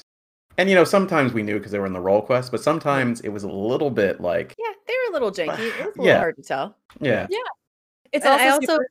Oh, go ahead. Mhm. Go ahead, Ted. I also like when we do the role quests, we do get to see the party coming together and yeah, how they sort of all jive and stuff, but we never really see how Sato does this. So I'm super Yeah. glad they added this story so that we know that he is more than just Ardbert's buddy. He's Yep. part of Yeah. the party. He's the 6th or 7th member of the party. he is the Amaro of light. Yes. And I love it too because I like that they kind of worked in the fact that this is gonna be so silly, but like really some of the only content that anybody uses their chocobos for anymore or their companion for is like hunts. Yeah. Like going out and doing the hunts or like You're not having wrong, Yeah. like out in the zones. And I really thought that was cute. Like I don't know if they did that intentionally. It kind of seems like it though, but it made me feel very warm fuzzy for our companion as well. Mhm. I just wish that it So- was possible to get an Amaro companion. Like that would be really hard to think about because you Yeah. can't put it in your pocket and take it back to the, You the could if it source. were an egg. Do they Yeah? count eggs? I don't even know. I don't know. They a do good have question. a rookery. There's an Amaro rookery, Yeah, right? so they must. So theoretically, there are eggs involved in a rookery. I'm gonna go over there and see if I can't find any eggs. Yes. Yes. All right. So that's pretty much that is the end of the thing, pretty much, right? Yeah. They Yeah. they No, then there's one little last thing. no. I mean his memory. Oh, okay. Yeah, it's the end of his memory. So after that, he comes out of his reverie and he's like, ah, yes, a better time. He's thinking about how he got so big that the necklace around his neck snapped, and he was so grateful to the adventurer who brought it back to him. So we make an appearance in the story, hooray! And he also thinks that he asks the pixies to make him a new necklace for the thing, and he thinks that they put like a dream charm on it, which is why he's just been napping there for a long time, which is very nice, but also he doesn't seem to mind. He's like, that's cool, whatever. But then he suddenly, like having thought about his past, he wakes up, decides he needs to get the heck out, take a wing around Ilmeg or wherever. And he says he's gonna go, this is where it possibly gets dark. He says he's gonna go visit the Weaver, which is a nickname for Nimia, who is a god about fate. And Nimia lilies you put on graves So maybe he's like, all right, it's time to go be dead. Mm. I mean, he Hmm. old. He old. Yeah, Yeah. he's very old. And I mean, Yeah. the pixies. It's funny because you're right. Like they do technically, I guess it seems like ensorcel it. And yet Yeah. he says that there's these like slumbering sojourns, the sun dappled past. It almost seems like it's a kindness, which is so it makes me cry already. I'm Yeah. just tearing up already. Like Yeah. that because he's just been alone and he, at this point, like there's nothing for him to do. And when you last see him in the 5.3 quest and he says, like, I think I feel like flying again. And then you think about like that, like this gift that they almost gave him, these dreams, like whether Yeah, or not that's it's been making him exactly- sleep, but it's Mhm. like Yeah. these dreams of all that he had lost, but happy dreams, like happy dreams. And then he flies away, he dies, and I want to die inside. I am dead. And if the exact line is, he would visit the one they call the Weaver and thank them for this gift, for these blessed dreams. And he was there. It's like a twofold thing here. So he's having the dreams about his past, but he's visiting the Weaver, who is the goddess of fate, basically. So thanking her for the dreams is kind of like thanking her for his fate, the life that he lived too, right? Right. So. See, I didn't even think about it that way. I was just like, oh, there's a pixie called the Weaver, and they're just. Oh, gonna sorry, don't cry. No, I mean it's fine. See, that's what I did, right? Because we technically, I don't think we have the 12 right on the first, and so we know that pixies play with dreams, and so I mean, we It's. do. I Have think the it's a 12 on the double first. entendre. Yeah. They don't. They're not quite the same, and they don't call her Nemia, but there's a very good chance that all of the stuff Yeah. that made us the 12 on the source has trickled through Yeah. through the first as well. It's the So capitalization that's what I of got from Weaver. it. Yeah. yeah, That's what gets me. It's the capitalization of it in the story. It's like, yeah, that could be just a pixie, but it just seems more than that. Mhm. Yeah. Yeah, I mean, I think it could be either. I mean, they don't really say, right? Yeah, Like, they it's not won't. like a sad ending. It's not like, and then he flew, but about 10 feet later, he descended Yeah. and died. Like, Dove right back into the lake and just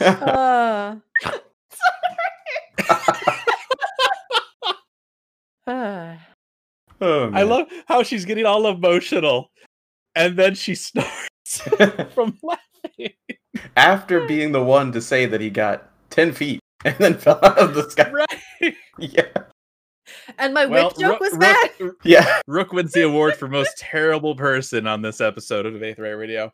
Yay, thank you. You saved me. We should get you like a medallion or something. Oh, Jesus. Wow! you are I just wanted to bring it actually full circle. killing me.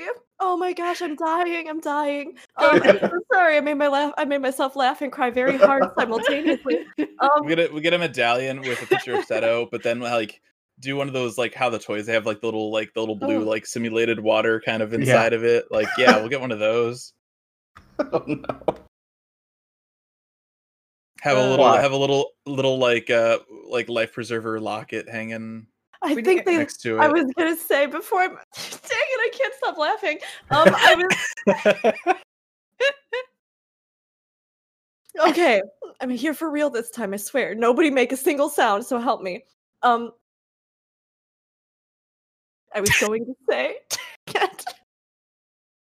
We were trying not to make a sound too. oh god. Okay, I was going to say I'm doing a great job making a really good podcast for Fusion right now.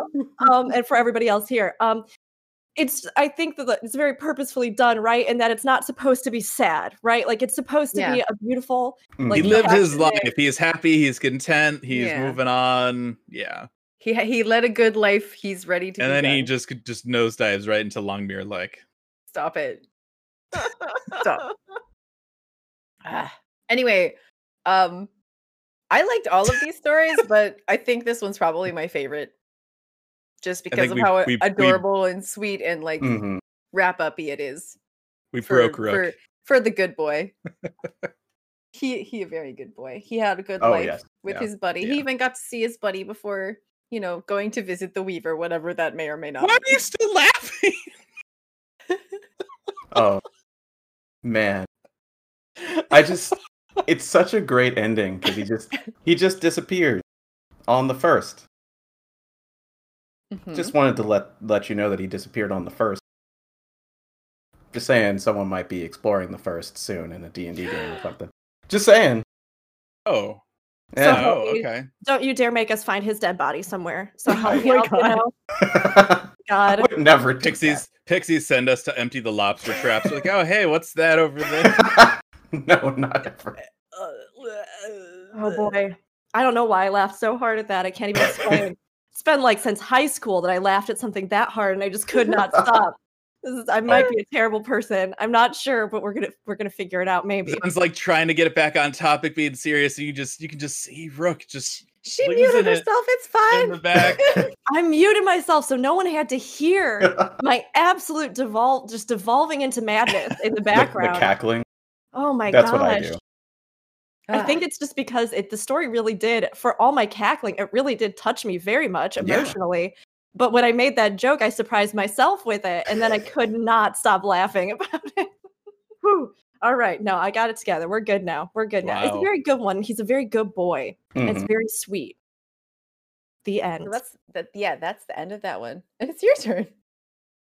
Oh boy. Oh, this one. I This pulled one- it up and I was like, so oh, the good. very first word. How appropriate. Uh-huh.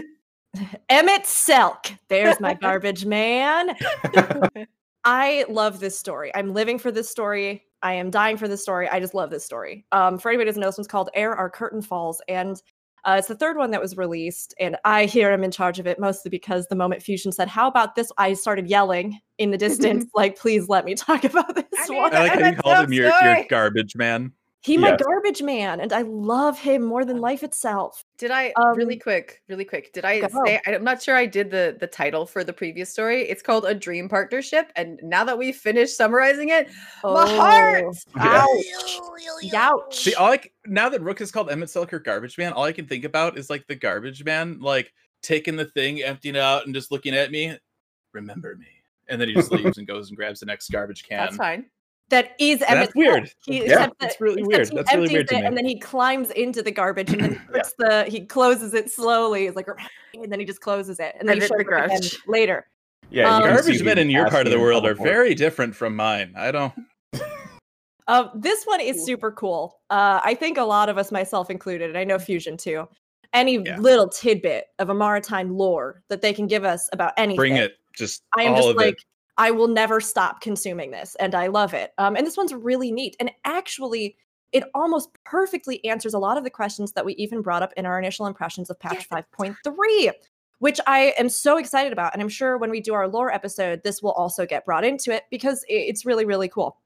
So it starts out, we are back in ancient Amarot, and it is essentially a memory of Emmett Selks.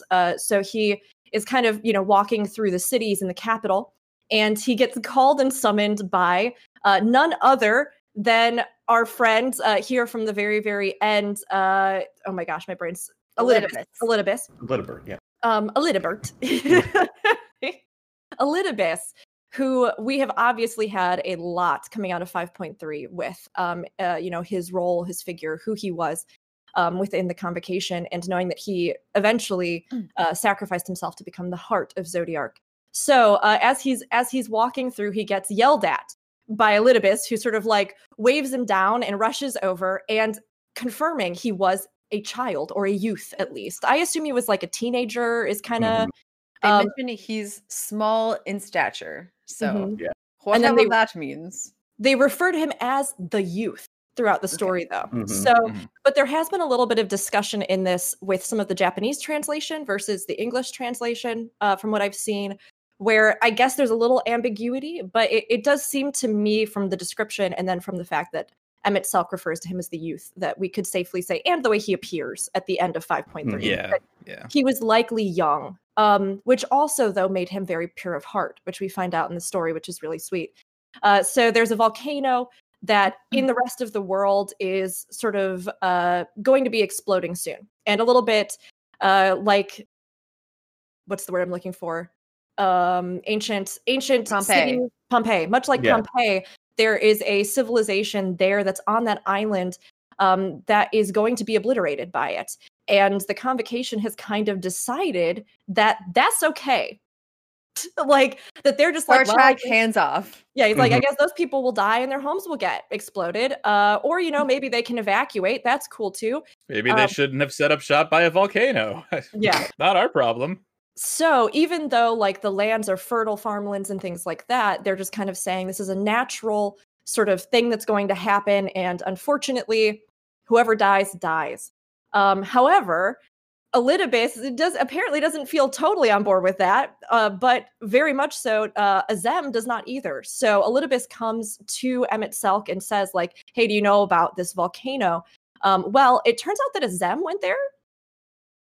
And even though everybody else was like, don't do it, Azem was like, oh, but Azem, do it though. And decided risking another censure, which I really liked that detail, that Azem has been a problem for everybody for a while now. Azem has gone to the island after they're not themselves anymore. Yes. Azem, who, as we know, post 5.3, is who we likely were before our soul was sundered. Well, not who likely, we were Azem before our soul was sundered. It's us. Yeah, it's us. Has been causing problems. Decides to go to the volcano. Elidibus seems pretty chill with this. Elidibus is like, it's kind of cool though. I'm kind of into it, and I'm like, this is very exciting. And I love this little bit. Something that I think has just set the internet on fire, but like in a fun way, has been that when Emet-Selch is like, okay, so what did this doofus that I love tell you about why they're going to go do this? And sweet little Elidibus is like, well, they told me there's really good grapes on the island, and that they had to go save the really good grapes. And Emet-Selch is like, oh, you sweet summer child. And I just love it. It's so good. There's been so much debate online about whether, Azem is just like, he knows or they know that Elidibus is kind of a gullible child and is like, lol, yeah, it's because there's grapes, and then like leaves to actually go save the people in their homes and things like that. Or if Azem really is kind of eccentric and it's just like, I do actually dig those grapes though, so I'm gonna go and deal with this. I mean, we do get some interesting dialogue choices. What's really what I really like the most about the grapes part is there is a whole long ass quest chain in the corresponding. I assume that they're talking about Kalusia. Yeah, because that's the volcanic island that is the area, right? So in the source, we have Lenosha. There's a long ass quest chain where you have to find some old grapevines and like bring them back to life, right? Like replant, rebring the grapes back up. Wine. So, yeah. Through time, we have been trying to preserve these grapes, you guys. Yes. And something that I didn't note, but that is actually really interesting. Is if you everybody's been helping with my names today because I keep forgetting. Dungeon, Ancient Lalafells, the tomb that's Wondrous there. Palace. No, it's you have the stones that have the inscriptions on them that you have to put Karn. on the thing. Karn, Sunken Temple of Karn. Yeah. So apparently Karn was a temple to Azem. This blew my mind. Was a temple dedicated to Azem. Well, as Azema, as we would know. And the sigils that are found in there are representative icons of the deity. And grapes, the two that you do at the end, it's fire grapes. Yeah, I always know because I call it, so I never forget. I go, hot grapes. Fire grapes. I go, hot grapes every single time. Yeah, it is. And that's this story. This is the fire grape story. Yeah. This is why. It's actually incredibly cool seeing the way that this all kind of trickles down. And I now always thought that was a strawberry. Yeah. No, it's grapes. It's like because they call it berries, don't they? They call it the fruit of wisdom. It's fruit. That's right. I always think of it as a strawberry, and I think that because I thought the berries were first. No, it's hot grapes. I know because then every single time I get to that thing and I go, hot grapes. The way I remember it is strawberries are my favorite, so strawberries are first. So I don't know. Maybe I'm probably remembering it wrong because it's been a long time. I'm remembering it wrong. We're gonna have to have a throwdown over this. They're a little bunch of grapes. It's funny that who actually gets the things and tips the scales anymore. You just hit it, kill the ghosts, and go away. Yeah. So what I'm hearing is next Dungeon Siege stream we need to run Karn first as well. Yeah. I only get those 2 stones and I put them on every single time because I like doing mechanics because I'm a good boy, Zen. That's fine. So anyway, I guess I'm a garbage man. No, I mean, if you were a garbage man, I would still love you, and that's been proven. Yeah. Before you move on, as the summoner, I have to talk about Ifrita. Yes. Yes. Yes. We really have to talk about them. Let me make a quick, because I was gonna put this in here. Oh yeah, go ahead. Okay, so hot grapes aside and everything else, it's pretty interesting, right? So obviously this is a story that has continued on, but Elidibus comes up to Emet-Selch and is like, I kind of need your help to make sure that Azem doesn't get like slapped on the wrist. And it turns out that what Azem is going to do, now hear me out, is that Azem is going to summon Ifrit, Ifrita, which was an idealized sort of epitome of fire. Who created it? They said who did. La Habrea. La Habrea. So La Habrea creates it, and then stored the idea away. And they're like, they decided, Azem decided they're going to take this and they're going to take it there. And then they're going to use the fire energy that's coming out of the lava to create the embodiment of and contain the embodiment of Ifrita, and then move it elsewhere and kill it dead. Much like we do all the time in the story, which also I think is super clever and very, very fun. And, Elidibus is like, can you help and make sure that, Azem doesn't get in trouble? And Emet-Selch's like, taking Azem's side, huh? And Elidibus is like, no, just, I'm just promised me some grapes. Equally. I'm just hearing everybody out equally. And Emet-Selch makes the comment of like, how could Azem even get their hands on this Ifrita? And then kind of sits there and goes, oh, Hythlodius is the one in charge of all that, huh? Yeah, well, Azem definitely went to Hythlodius and was like, there's some dope grapes, though. And Hythlodius was like, oh, yeah, sweet. You want Ifrita? Check it out. Go for it. So I really like... I was going to say, so please go ahead. That's the idea there. Okay. I really like this. Charles, did your stuff... You're the summoner, so I'm going to give you priority. No, I just wanted to talk about it. That's all I wanted to do. Okay, so I really like that this is included in the story because it very well could mean that Quetzalcoatl that we see in the end of that dungeon is the same as Ifrit or any of the other ones, meaning that the original name for all of the primals was Guardian Force, which I think is super interesting. Yeah, that is very interesting. I hadn't thought about that. I mean, look, as somebody who enjoys 8, I'm on board with that idea. I'm all right. We're team 8 here. Yeah. So yeah, that was if that's the case, and I think it very well could be with this particular thing. People create these elemental or whatever manifestations of concentrated element thing, right? Yeah. And one of them just happened to still be hanging around named Quetzalcoatl. Yeah. Was just left behind, and in the La Habrea is like, we'll make the Almulja do Ifrit. We'll have Quetzalcoatl. I don't really have a beastman tribe that resonates with Quetzalcoatl. You can just stay there. Yeah. Well, but we do see one of the Amaritines transform into Quetzalcoatl, which also bringing back some of the we were talking about earlier with 16 or the idea of iconic summoning or Isael or even when we get Shinryu, which technically is kind of a merging of that, right? The idea, or Hades, who transforms into a figure which we know he used as like part of the stuff and jobs and duties that he had back in the ancient times. It's really interesting, the idea of what if people were able to harness and use these if they had a more complete soul. And or like, we see here, like, obviously this is not tying it into a person, but the idea of using this template, this guiding plate, to then put all of that excess fire aether into and then disperse it safely as opposed to letting it rampage naturally. It is so Eden. It's such it just ties in so well with what we're doing to bring back, because we're like, okay, we'll gather as much as we can, we'll give it form, and we'll murder it. And it always works. Who knows? Give it form and murder it. Yeah.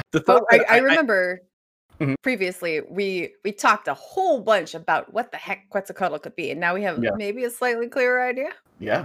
Yeah. The thought that keeps coming back into my head now, thinking about Elidibus as a youth, because this whole time he's not been, right? He's like an adult, like he's grown ass man, like walking around and talking to us and whatever.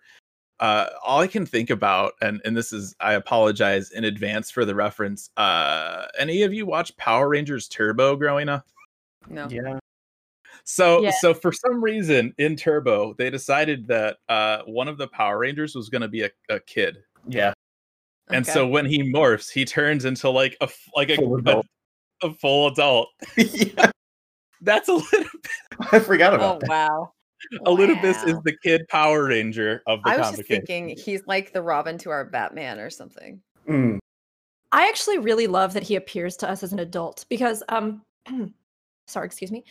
Some of it I think almost makes more sense as we continue in the story. So with that sort of said, right, we eventually kind of see the end of this memory that Emmett Selk is sort of talking about, where a young Elidibus just kind of meanders away and is talking about like, wow, Azem has such a refreshing perspective and is such an interesting person. And Emmett Selk is kind of reflecting on Elidibus as Elidibus was before the Sundering, right? And talks about how, Elidibus was somebody who was eager to fulfill his duty. He also respected and admired the convocation more than any other. And to many of us, he was as a younger brother of sorts. And this is where it gets real sad. When it became clear that he was the most suitable candidate for Zodiark's heart, it didn't matter how strong any other person's resolve was, because there were none except for him, likely because of his youthfulness, his idealism. None of them could not waver except for him. And it's so interesting because I think it does make everything else make so much more sense. When he eventually separates out, which we kind of see, there's a bit of like a skip ahead sort of here, where they talk about when Zodiark re-separates out and Elidibus emerges again, right? And he appeared in the shape of a man in the moment of crisis, and looked over everybody. Everybody's like just sitting there like, what? And he says, fear not, you will make the right choice and I will see it through. So this is kind of like, we're kind of moving around here, likely from, the turbulence and stuff that happened with Hydaelyn and further on, right? So he eventually reemerges, and then they continue this mission as Ascians after the Sundering as stuff goes on. But when he reemerges, and this was just my interpretation, so I'm curious to hear about everybody else, I imagine he appeared as a man because he knew that it's what would give everyone the most confidence. The idea that, he wants to live up to their expectations. He has always wanted to stand amongst them. He went into being Zodiark's heart, the only one that had the youthful idealism and naivety and hope in a way that was really his strength, because he wasn't jaded by his age or experience or by the politics of the others, and became this pure heart, this pure idea, which we then see him struggle with in 5.3 as he's forgetting things, remembering things, but no, his mission.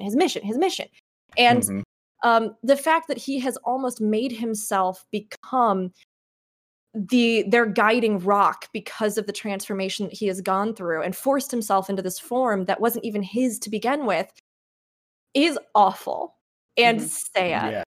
And it makes everything in 5.3 make so much sense and hit so much harder.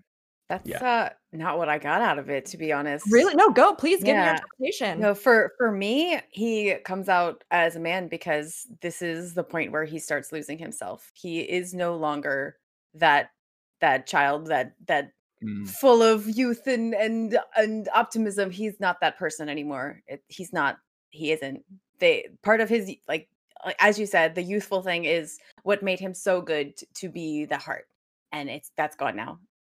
Everything, all of himself was poured into that heart, and maybe he comes back out of it, but he himself is gone. And from that point on, he's broken from what made him. And I think that's personally where the point where he starts to separation. He's to lose himself. It's gone.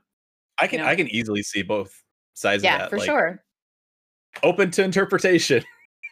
Yeah, it really is. And, when you think about like how they set it up for his coming out of Zodiark, it's like, yeah, we were at our wits' end and we needed help. Did you summon a primal out of a primal? Oh my gosh. Right? Yeah. Like, did they get that idea and want it so much that they gave birth to the idea of That'd be the so emissary crazy. again. Like, I don't know. You could take this so many different ways. Yeah. And On I top love of that, I'm thinking about. I'm like, Anukulai, right? Anukulai. Yeah. It's like, I think so. was he kind to him because he saw himself there? Right. Maybe. Yeah. Oh, Zen, yes. I mean, yes, like Yeah. 200%. And when we think about, like we talked about in 5.3, his choice of continuing the Warrior of Light's life Oh, I could and taking, totally like, just the share shape this a new one now. Yeah. Well, of like the Warrior. Anukulai. To continue that really quick. Yeah, go ahead. They were kind of in the same position, except Anukulai was too late and failed. So even more on top of that, he's like, I feel sorry for you. We are basically brothers in the same issue, and I'm really sorry that this happened to you. I can do better. I'm gonna take care of you, bro. Yeah. I mean, it's so true though. And even when you look at their imagery, the white cloaked figure that's like a Exactly. child and the white cloaked figure that is a They're the child. same. Yes. They are the same. They're almost identical, which is very interesting. I would wager, right? If we want to let's just go crazy, we'll finally use in a Cowhigh for something, right? What if we've had Xenos split up mind and body? Why couldn't we do the same with Elidibus? Interesting. There you go. The tinfoil hat is on. Zen has the hat on. I mean, Yeah. it's very interesting. And we obviously coming out of 5.3 had a lot of guesses or thoughts about like, well, what if eventually we end up bringing back the memories or use those stones in some way? Or, I mean, his spirit is supposedly contained within the Crystal Tower now. It's all very interesting. And Anukulai, I think, has some very striking resemblances, Zen, that I didn't even really think about in that context, but that you are very much right about, like 110%. And what I was thinking about with his sort of childishness is like with things with how he pictures the Warrior of Light or the fact that he decides to embody a hero also, I think, really speaks to his age and to, I think, some of those remnants of himself that are still in there, even if he doesn't realize it, which is really fascinating. I know. It's actually, it's really cool seeing how it all comes together here. And we then kind of transition in the story to basically what we're sort of discussing, which is that we are no longer in the land of the ancients in Amarantine. We are now like drifting in the abyss, the void, with Emet-Selch, who's just chillaxing a little bit between evil schemes. And, who is talking about kind of the effect that this eternal life has had on them, which I also loved because the Ascians, I mean, we kind of see them as malicious figures for a very long time in the story.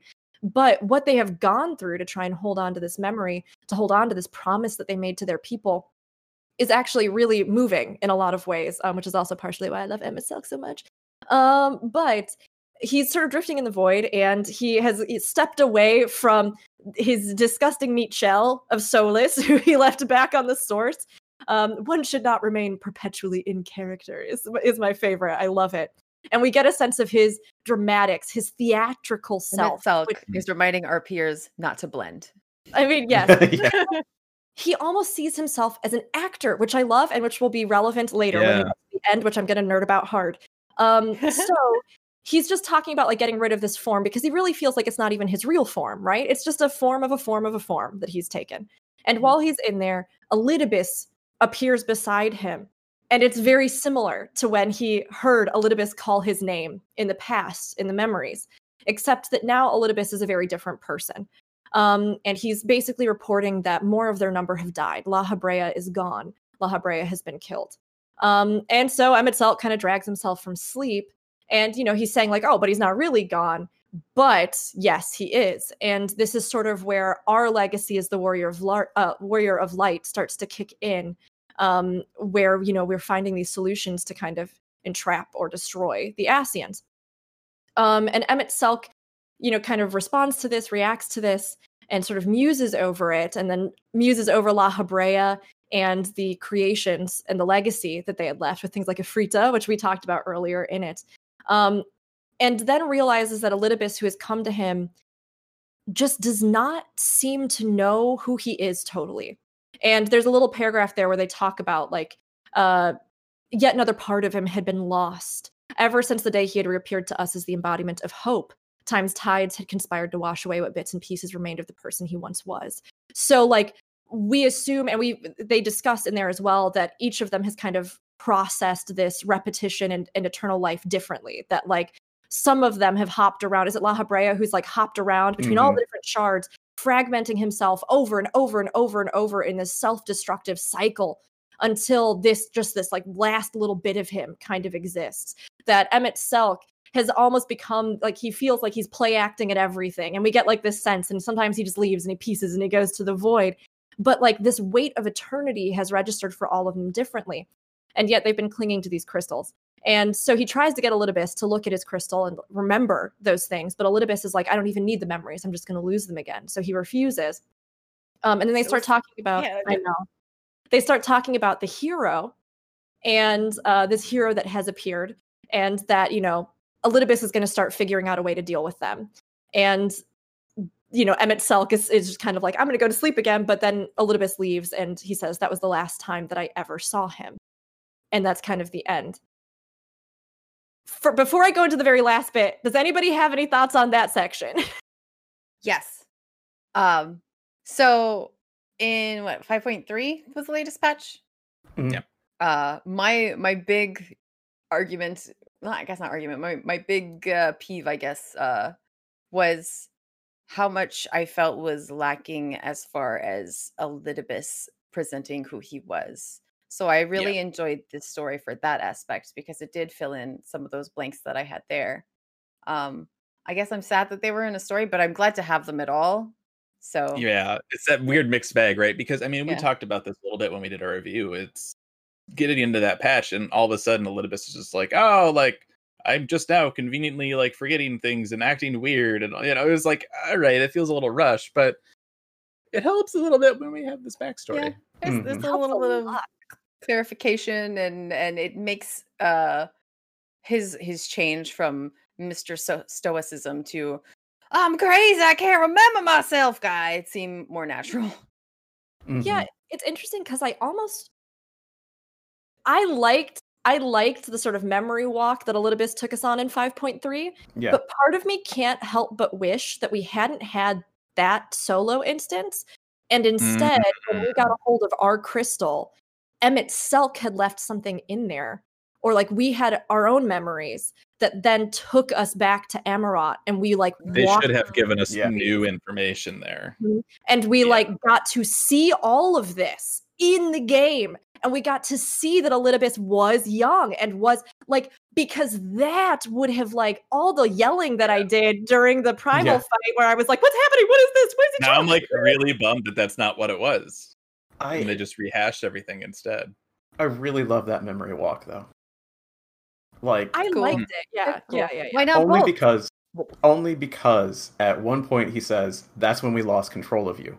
Like, that is such a big deal. It's like one to sentence. Know that exact point. Yeah, like that they were controlling us. Like, I think Elidibus is the reason we are the Warrior of Light, and it's so important to know that they played themselves because they were just running through it. They were like, Elidibus is speed running calamities. I love this. Yeah, it's so good. It's so awesome. It's great. It would have been really neat. Hearing you say that made me just immediately sorry. I jumped in here, but it made me immediately go, how cool would it have been then if we had gotten, maybe we didn't have the fight at the end. Yeah. But we had gotten like that kind of deal with the solo instance, and then had a moment where we almost turned the tables. Yeah. And because we know that we can read Elidibus, and we know that we can trigger the echo, and that, you know, like we have seen glimpses of Amarot and all this stuff. How cool would it have been then to have the instance shift where you then show something to him and it's like these memories, or like Emmett Selk has left memories for you or something. Hey bro, remember grapes? Yeah. I was gonna say, yeah. Did he ever bring Elidibus back some grapes from the volcano? Had to. Oh, I mean, 100%. So. There's like 50 pieces of fan art already or more that show this. So yes. It's really, yes. This story, I think out of all of them, probably for me, but everybody else can weigh in, is the one that I would be like, this is a must read. Yeah. Like, this one, the next one, the last one is really solid in that aspect as well. That's true. I mean, that's true. technically, we are in this one, so Yeah. and our love of grapes. Yeah, it gave me what I think I needed for Elidibus. And Yeah. it made all of that Yes. imagery and everything else just make so much more sense. Mhm. In a way that was so tangible that I wasn't expecting, but that I think just gives his character some really incredible stuff that, like, yeah, again, it would have been great to see a bit of this earlier on, or like even had him like show up in some weird places and make weird comments to us that would have been like his memories almost trying to like come back to these things and our relation to him. But regardless, I mean, I think there's a lot they obviously put into those moments that we didn't even realize until this story. So Yeah. that's really neat. They just wanted to hit us in the feels multiple Oh, times yes. using the same material. They So could've- they they could've withheld done, like, this. Like, I'm imagining now, like, we're just going through somewhere and we just see Elidibus pop up and he just goes, "Thanks for the grapes," and then disappears. Yes. Mhm. It's so good. It's so good. I love it. Did anybody else have any other thoughts on that section before I do the little last bit here? Do it up. All right. So, because I'm a big theater nerd, which I think we've talked about before It's true. here on this show, and I went to acting school, some people might not even know that the ending of this story is super cool. And I just want to be real about Oh, I it. remember you mentioning this before. Yeah. Yes, it's actually super, super, super neat. So I was actually in a production of Shakespeare's The Tempest where I played this character, but a gender-bent version, Prospera, whereas it's originally Prospero. But for anybody who doesn't know and thought this was just like a cool poem at the end, this is actually an adaptation of the soliloquy at the end of Shakespeare's The Tempest, which is a really neat play, and it was one of the last plays that he ever wrote.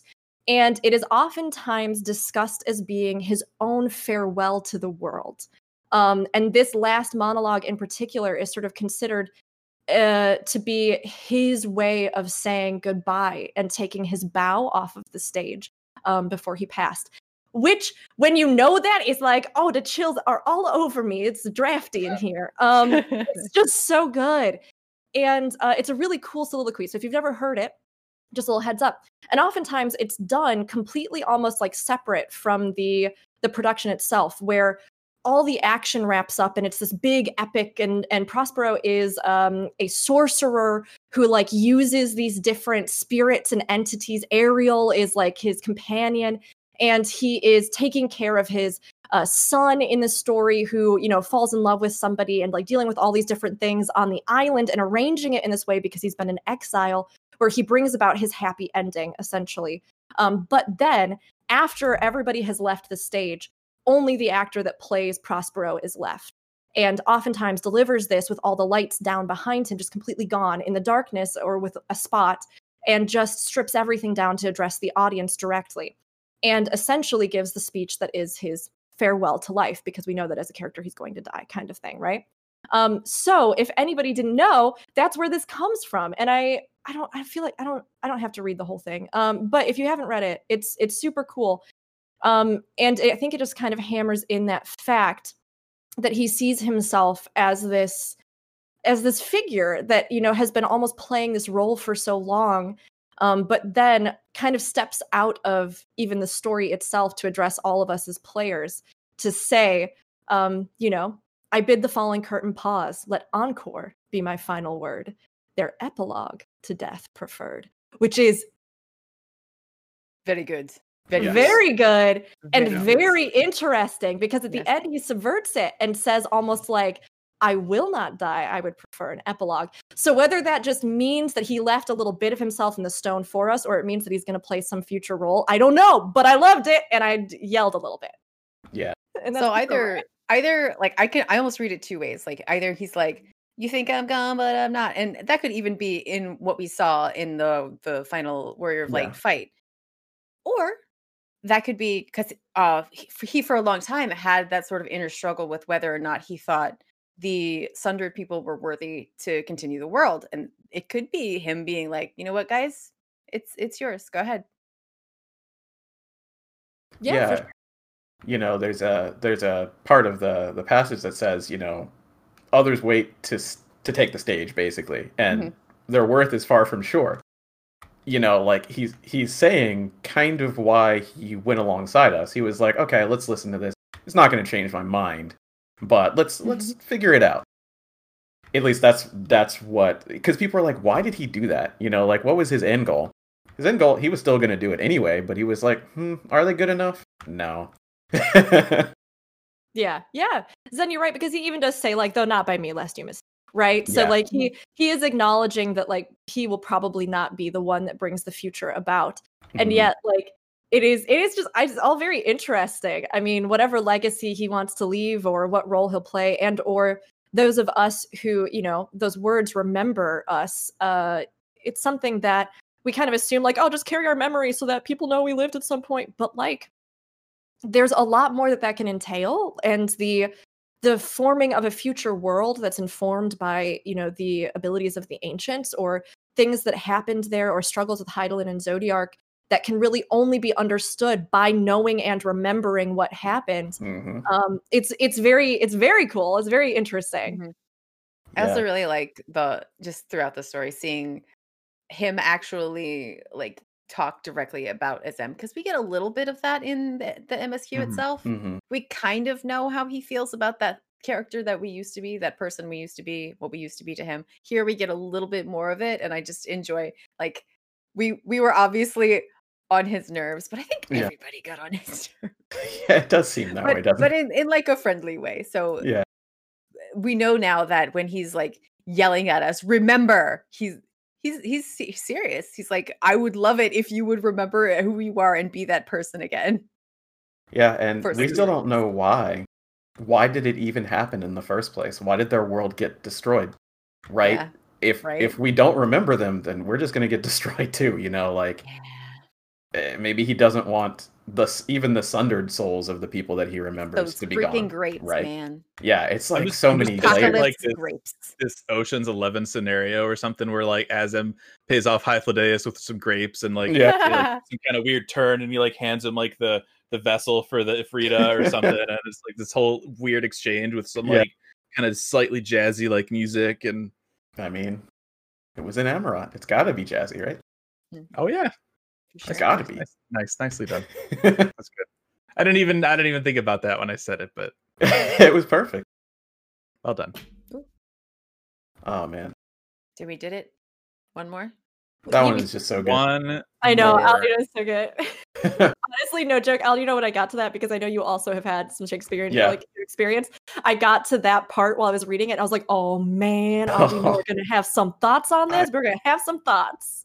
I just it can't be said any better that it's, you know, it's that last word to the audience, and it is literally the last word to us, because we will never hear from him again. Probably, maybe, As at far least as I not feel like that this a couple No. times. Yeah, as far as A we little know. bit of a little Always. bit in every single grape that we eat. Yeah, it's That's the best weird. way to send off Emmett Selk, I think. So, Yeah. And of course, the Tempest and the Yes. area being the It's Tempest, just- and the whole thing that we've seen from the beginning. They're like, no, you were right. These are the same on purpose. yeah, it's so cool. Yeah, and it's Prospero is also a very divisive figure in his Yes. own way. You know, like he is not just a noble, good person. I mean, he has a great deal of power, and there are a lot of gray areas, particularly with the way that he treats Caliban, who is like one of the native people that lives on the island. He is a man that has, it's actually really amazing, because I didn't even think about a lot of these parallels. He looks down on Caliban, and there's Yeah. actually some pretty terrible scenes where he's just being very racist. Like, Yeah, I'll be real. absolutely. like he's just being like, but in an interesting way that is similar to, I mean, I think the way that Emmett Selk, got a car going by. It's similar in a way to how Emmett Selk looks down upon the Sundered, and like the way that he puts these lines between humanity, or, you know, like what he perceives to be, you know, the life that I think he is fighting for. That also creates some interesting parallels with Prospero. And Prospero has to face a lot of that by the end of the whole play, which is kind of, you know, his journey as he realizes that not everything is in his control, and that there are others who will choose to do things that he, you know, has to accept and learn to accept with grace, which is kind of interesting. So awesome. And, you know, like that one, after that one, I was like, I don't even care what the last one is. And then they kind of surprised us. Oh my goodness. So this next one is called An Unpromised Tomorrow. So it starts off and you're like, I don't know what this is about, right? Because the picture's not first. So you look through it and it starts off with a little passage from someone, right? And they're talking about like history and conquerors and whatever. And he's like, no, I'm not one of those. I'm not like a superhero. I'm not a savior of the oppressed. I'm just an engineer who is the 18th president of the Garland Iron Works. And you're like, what do you talk? What? So this is from What do you mean you're not one of those? Yes, you are. Yeah, exactly, right? It's from the perspective of, I believe it's Biggs' grandson, right? It's Biggs. In the future, in the doomed future, from his perspective, talking about the project to get the Crystal Tower to the first. And it's so amazing. And, you know, in the end of this little beginning passage, he says, you know, in the end, no one will remember me anyway. They'll remember Sid, and we'll just be footnotes. But he's like, yeah, we're only too happy to preserve that legacy. So it gives you this, like, everyone had that hero worship, you know, because, I mean, the times were so bleak. But as they go through, it says, you know, it's reminiscing about the past of the Ironworks, but it says that now, in their future, before they send the Crystal Tower away, they were hunkered down in the Keeper of the Lake, actually, like, in the structure, which is falling apart still, because, I mean, they don't get to rebuild it. But this is... Nobody got time for that. Yeah, trying to save the world. Exactly. Could you imagine what the world would be like? Like, I wish they don't go really too far deep into it, but oh my goodness, like I just want to see more about this. But anyway, as they're going through, this is set on the night before they transport it to the first. And you know, Biggs is like, well, I can't sleep, so I'll just, you know, sit out here staring into the fire. And he says, you know, he's talking to another insomniac, which is Graha. And he says, you know, why did you do it? Why did you stay behind in the Crystal Tower? Which I want to know the answer to that too. So as Graha is thinking, he's like, I would have slept for forever, right? That's, I mean, who cares? Like, that would have been the way that it was. But it was only as I got trapped in here that I realized what it meant to awaken to my purpose. And he talks about, like, back in the days during our timeline, at least that we experienced with the Crystal Tower, he dreamed of being like Sid, Nero, Biggs, and Wedge. Thank you for listing Biggs and Wedge. Thank you. And he says, and this is so cheeky, I would still give my right arm to achieve half of what they achieved. I didn't even catch that. Yeah. Yeah. I didn't. It's like, hey, come on now. Bro. Good job, Missy. Uh-huh. So he kind of takes us through the Crystal Tower and tells us, you know, like, they were going through it, they found Doga and Une. You know, they got through the tower, and he played a pivotal role. And before him, like, as he saw the Warrior of Light, it's he calls us the very embodiment of heroism, right? The light of so shining an example. How could I do anything but stay in the tower? Like, you see what they're doing? I can't not do this. I have to. And it's that inspiration, because, you know, he admires us, and we get it, and they hammer on it, but they never really give the start of it, right? Yeah. This is spark. Yeah, like seeing us take it on, which is just so amazing, right? And Biggs is like, yeah, it would be easy not. You could have just left, bruh. Like, you still didn't have to do it. And he's like, but weren't you scared? And this line, Graha says, of course I was scared, but courage is not the absence of fear, it's the triumph over it. Which is, you know, kind of a line that's used often, but I always love when they hit this this kind of theme. Yeah, everybody's afraid, man. It's what you do about it. So what do you think of it so far? Like, there's so much in this first, like, it's not even halfway through, I don't believe. I wanted to ask you guys if you remember any specific place where this line is used elsewhere, because I feel like those words have been used in specific other places. I'm not sure But in I 14. can't think of one. I don't think so in 14. Okay. Maybe I'm wrong. I might be wrong. I bet it had been somewhere, but I just know of the trope of, like courage. Yeah, that particular, like, maybe not that exact wording, but that's used a fair amount. And I was like, it's got to be used somewhere else in 14, right? Yeah, I don't remember it so. being used at another point. I mean, I'm sure there have been sentiments very similar to it, Yeah. right? Because we get that a lot. Or themes, or Yeah. Mhm. So as they're talking about this, they're in like one little ramshackle area of the Keeper of the Lake that's falling apart. And they're staring up at the sky through the holes in the roof. Which is just such a bleak future.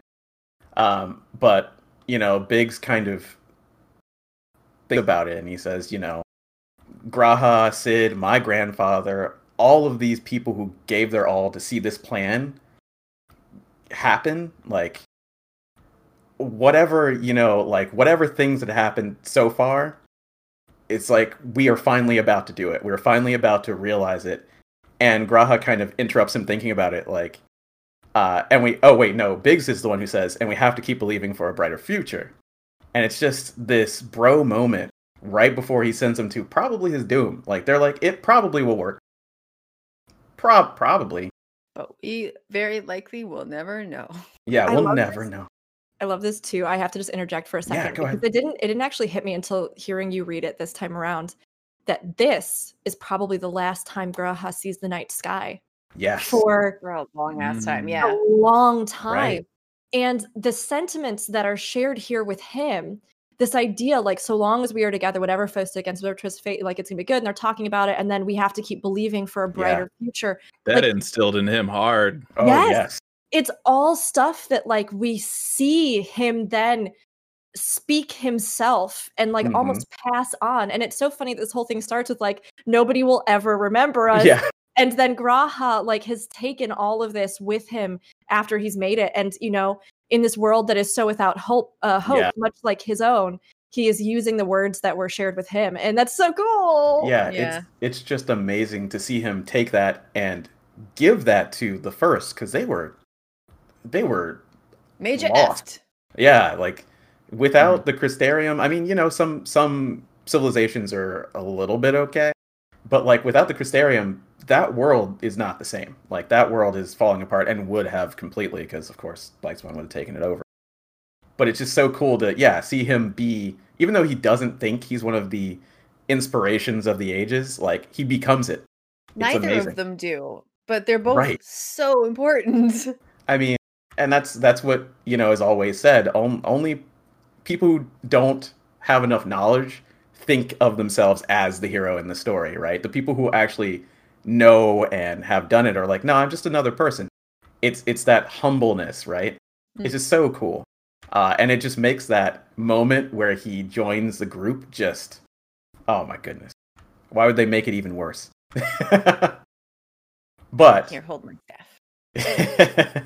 At the end of this first half of it, I think it's more than half, but anyway, they talk about the next morning, and they kind of watch the tower vanish. It just flash of light and it vanished. And I thought the story would be from Graha's point of view, and it's not. It stays with Biggs in that future. So after it disappeared, they just stood there. Everyone who helped do this just stand there. Deafening silence, he said. Imagine like that state of mind. It's like, so are we just gonna like poof out of existence now, Right. or Exactly. what comes next? Yeah, and What do and we they, do if we don't? Like, that's the big question. Yeah. Like, everything is so messed up. We had to send somebody back to change the past. But what if we just stay here in the present? We Yeah. saved other timeline. We're still effed. Yeah, Good job, and- everybody.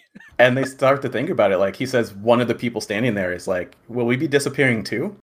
And Biggs is like, I don't know. He's like, I don't understand the ramifications of altering Not history. an expert on time travel. Sorry. Right. He's like, there they remain. And while that was something of a relief, they also start to suspect that maybe he didn't make it. Like, maybe nothing happened. Like, in that moment, the feelings that they must have felt, right? I But love them talking about immediately- them.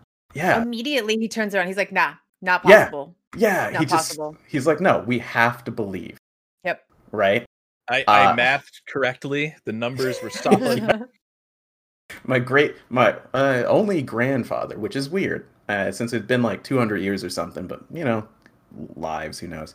But Long live Rogodin? Question mark. yeah, I guess so. I don't know. But as they're standing there, just going like, "Oh God, what?" The ground starts to shake, And they're and like, they, oh man, they're gonna nope. yeah, everything's gonna be great. And Oh, they we go, messed up great. Good yeah, job, everybody.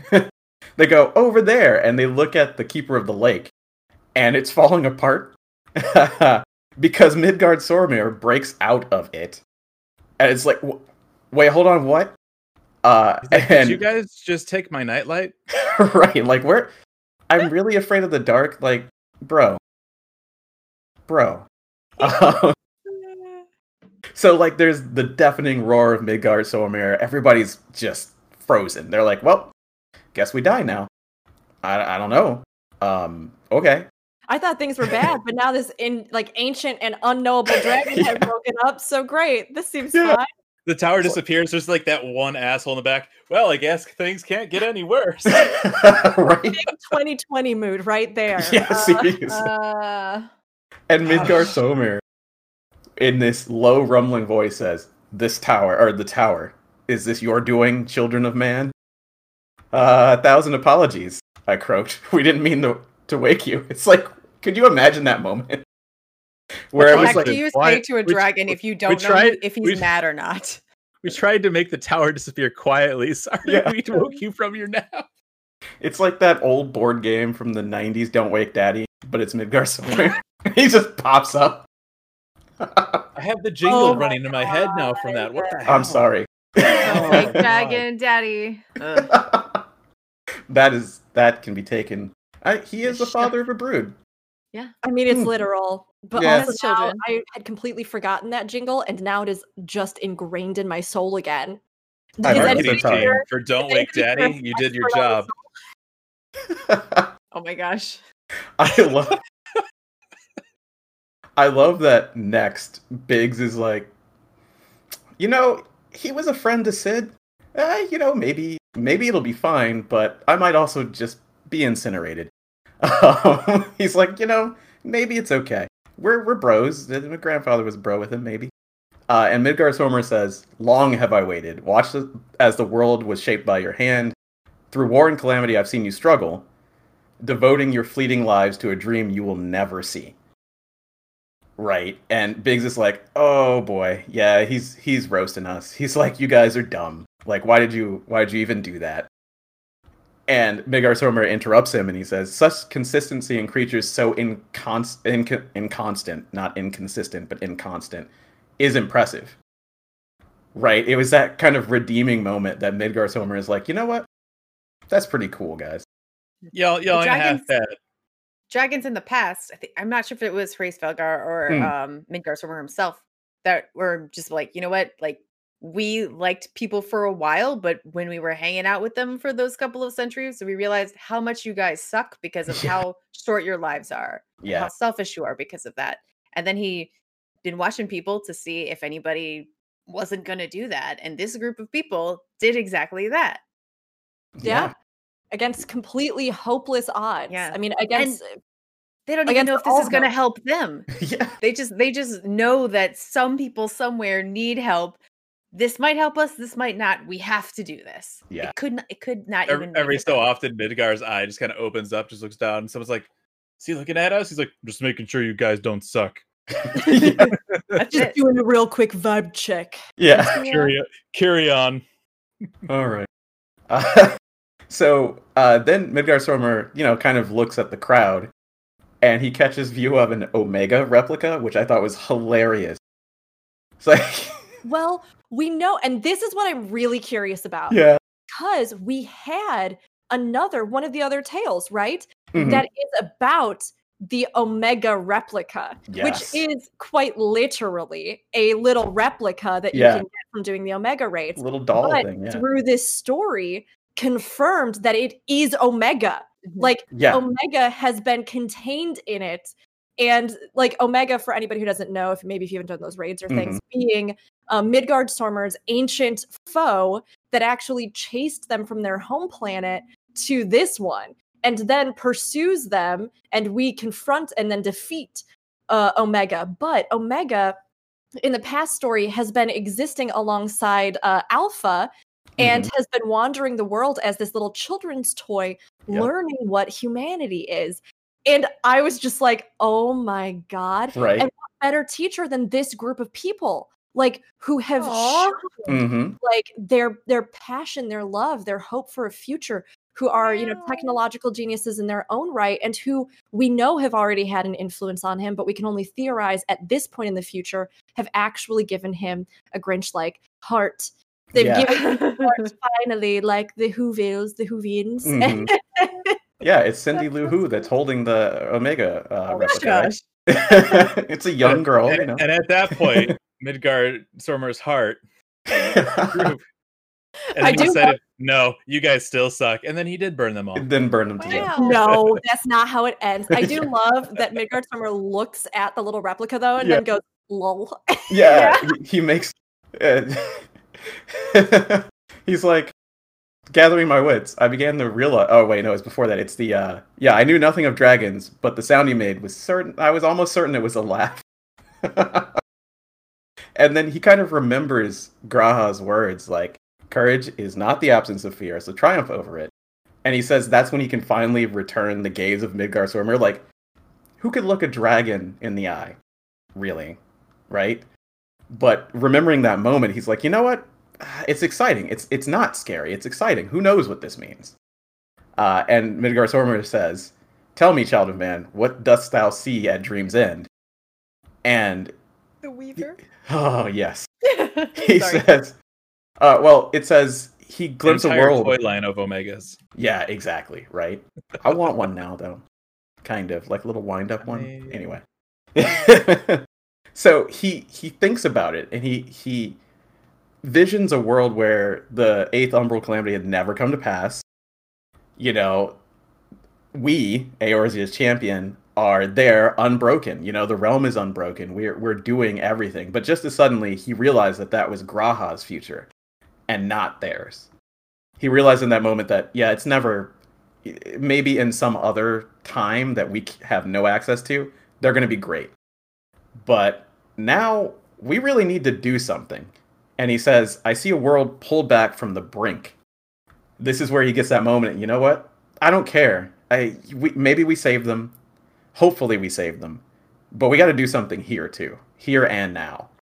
And Midgardstormer just starts to laugh. And he says, very well. Under my protection shalt thou and thine rebuild, gaining newfound knowledge and the wisdom to wield it. Thus shall the children of man usher in a new astral era. What?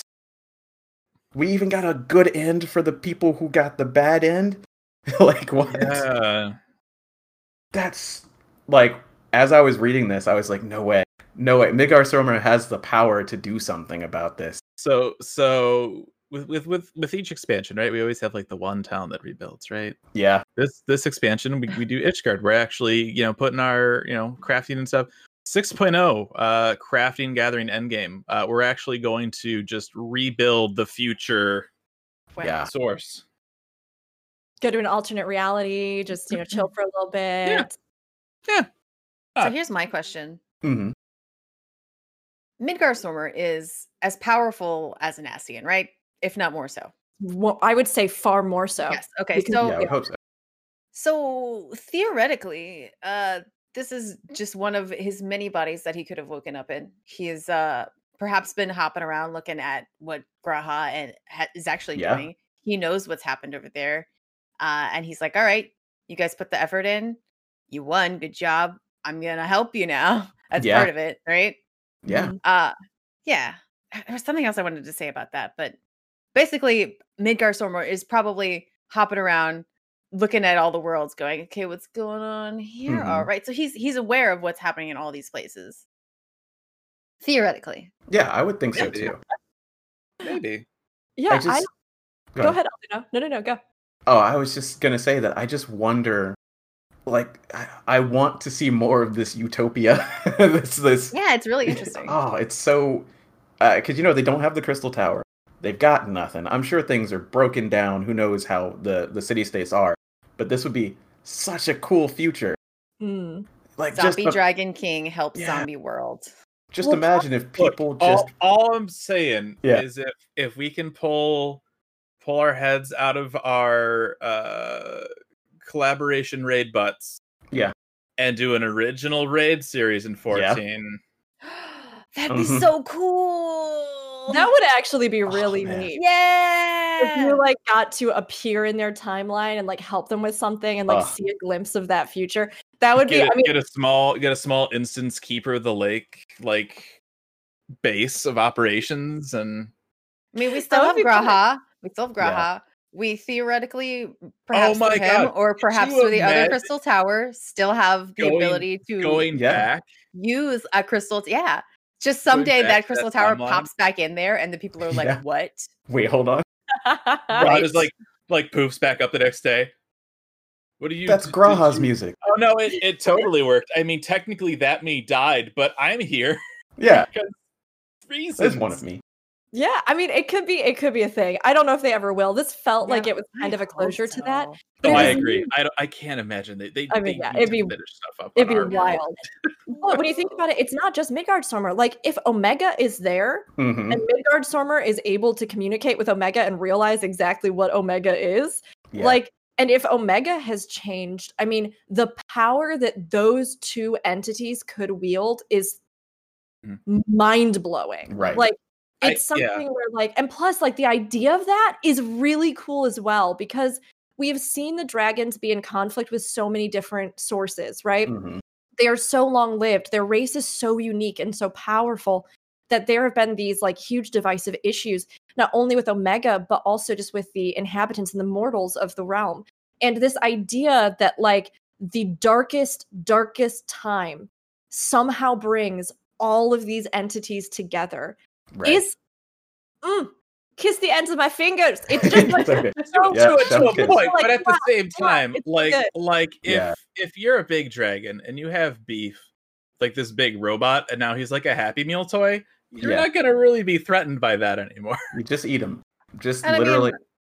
At the end, the Yeah. problem that Omega had with people was he was kind of like taken away because he was like, you know what, this real light dude and or lady, this is pretty cool. Like I want to learn about humanity. Maybe Mhm. you guys aren't so bad. Maybe dragons are okay. I'm sorry, bro. Like Yeah. I'm just gonna hang out over here. Yeah. Midgard Let's Stormer's forget like, about hey, all that terrible crap I did. Sorry. Yeah. Midgard Stormer comes down. Hey, just making sure you guys don't suck. Omega's like, Yeah. nah, dog, they good.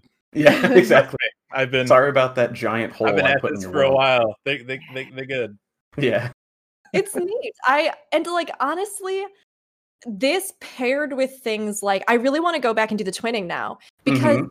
there are Mhm. little glimpses that we see in the twinning of like that alternate timeline that Yeah. are still in there. And I almost feel like I'm sure we saw some of the ironworks in those glimpses, right? Mhm. Yeah. So it's like now when I see them and I've read this story, I'm like, buddies. Yeah. Exactly. It's so good. It's so weird because I definitely agree. We're like going to the first and then therefore like that other bad reality, like I feel like that's like one and done, right? Like Yeah. we did it, we would go back, but then we have this storyline and it's really weird why they decided to go back and revisit it. Yeah. Like I enjoyed the story. I thought it was really good, but it's very interesting for something that we thought was done. It definitely kind of like goes Reopens next it page almost. instead of closing a book. Yeah. I And like it. that's I really interesting do. to me. And Yeah. see, at the end, he Biggs even says, right? Though we shall remain forever on different pages of history and different books besides. I This is take Final comfort. Fantasy 16. Yeah. Yes. Right. No, I was literally about to put the I'm tinfoil sorry. hat I'm sorry. I stole your thunder. No, I'm just saying, like, put the tinfoil Fusion's hat on. leaving. Yeah. This is the 9th astral era. And that's 16. I mean, Oh I my don't think that goodness. it could ever happen, of course, but it's just Yeah. like, but it has that promise of that's an interesting world to play in, Mm. right? As you get the new warrior of light, you try and put it about all back together again. That'd be a fun story. Oh man.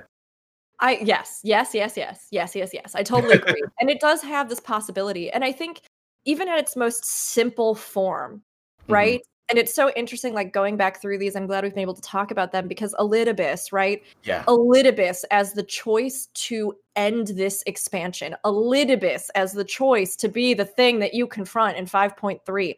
Like, there have been a million question marks about this because it did feel like there were all these big holes. They're not really that big. I'll be honest. Like, I think this story is communicated well. It's just that there were these question marks that still existed. Like, why? People afraid edges. But when we look at, Era Curtain Falls and that line that says that what Elidibus was sacrificed to in Zodiark was hope. And when we look at the themes throughout this entire expansion being hope at its core, right? Hope amidst the darkness. This last story, like in its simplest form, is really like one of the big other things from the story of Shadowbringers that was very despairing, right? Like this terrible thing happened in this world and we don't know what happened to those other people. And we can only hope that the future got changed and they're, everything's good, but also they made a huge sacrifice for this. And so to have this, like the final thing, the final moment of despair from Shadowbringers, I think then be given hope. Yeah. I just love it. Like, we need that hope right now. And it touches me so much to see that, like, a lot of times we think that sadness is the only thing that carries emotional weight in a story. That, like, if it's sad, it means more poetically or art. Yeah. If people die, it means more. But sometimes hope means everything. And those things that are so important, those things that give us the drive to continue on can be just as powerful. And like, I think that's why Shadowbringers has been so timely and so wonderful and so incredible. And even in these stories, they're doing that, which is real commitment right there. Right. Well, like in the first one, I think the one with Omega, the first story that talks about this particular setting, they talk about how everybody's at each other's throats. And it's not until they start talking about the Warrior of Light and maybe being able to save that person that they have a goal. Like, they don't know if this is going to do anything. But once the bunch of them have hope towards that goal, then they're able to reunite people who still have brains in their heads and aren't just murdering each other blindly and start to rebuild the world. And again, that's what Midgardsormr sees. He knows that this wasn't even for them. Yeah, it may or may not help them, but ultimately it was because they were like, that guy was a point of hope. That guy is bringing everybody back together. Let's see if we can do something for them. It's, I don't know. I would say that my favorite is Era Curtain Falls, but this one is definitely second. It's so good. Yeah. And it's Midgardsormr. Like, he just kind of disappeared after the Omega stuff. And it's like, where the hell has he been? Like, he was sleepy. He straight up was like, dudes, that was a very tough fight that just happened. I gotta take a nap. Right, and he slept for 200 years. I would like to see more of Midgardsormr. I think he's such a staple for 14 specifically, especially when you are starting to get into like anything even remotely like space travel-y involved. Like, well, the big thing that is still a big question for me always is the fact that ages ago, after Keeper of the Lake, the dungeon, Midgardsormr was like, you don't need those crystals, and took them and said, like, you don't need this blessing anymore, and took it. And because of that, that has always, and especially with Shadowbringers, been something that really sharply in my mind indicates that Midgardsormr knows what happened.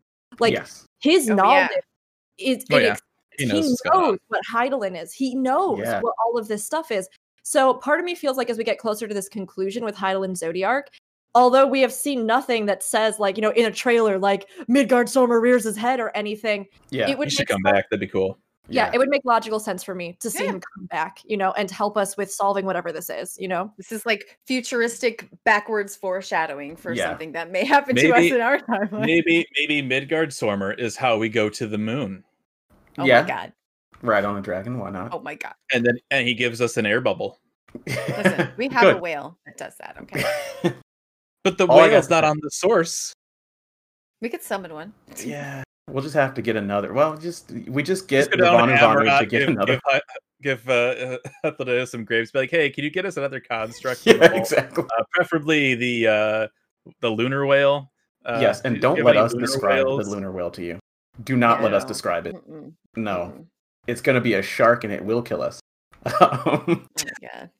But yeah, just stay tuned for With Midgar legs. Stormir in 16 because he doesn't like the mother crystals, right? So he's the driving force behind 16. That's He it. Nailed finds it. the main character and he's like, "You're right. Kill those crystals. I'll help you." That's it. Actually, Goodness. our main character is a humanoid embodiment of Oh Midgard, yes. and Mhm. He used to be a landscaper, and they called him the keeper of the rake. All right, I'll leave. I'm sorry. oh my god, I'm leaving. No. I'm alright. I- I'm okay with it.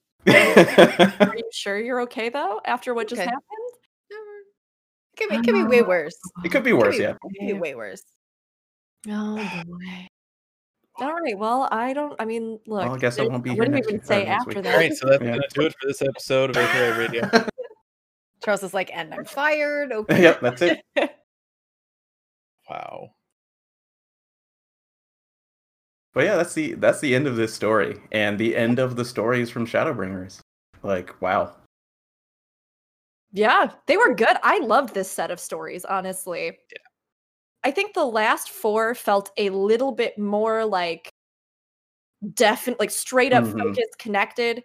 The first 4, there's the one that has, I mean, it is Estinian. I mean, yes, we know that he's probably going to be playing a role in some stuff Yeah. coming up, but like a few of them felt a little bit more like funsy, whereas these Mhm. last 4 very much felt like this is important supplementary material for the expansion Right. of Shadowbringers. Here's the stuff we couldn't get into the game. I really liked the story with Thancred though. I thought it Yeah. gave a lot to the MSQ and that whole situation with Memphilia, and It's just true. him as a character, like making the choice to not have a life, but to devote himself to basically protecting this person. First of all, whose life he screwed up, and second of all, who needs to basically be alive to make the world better. Mm-hmm.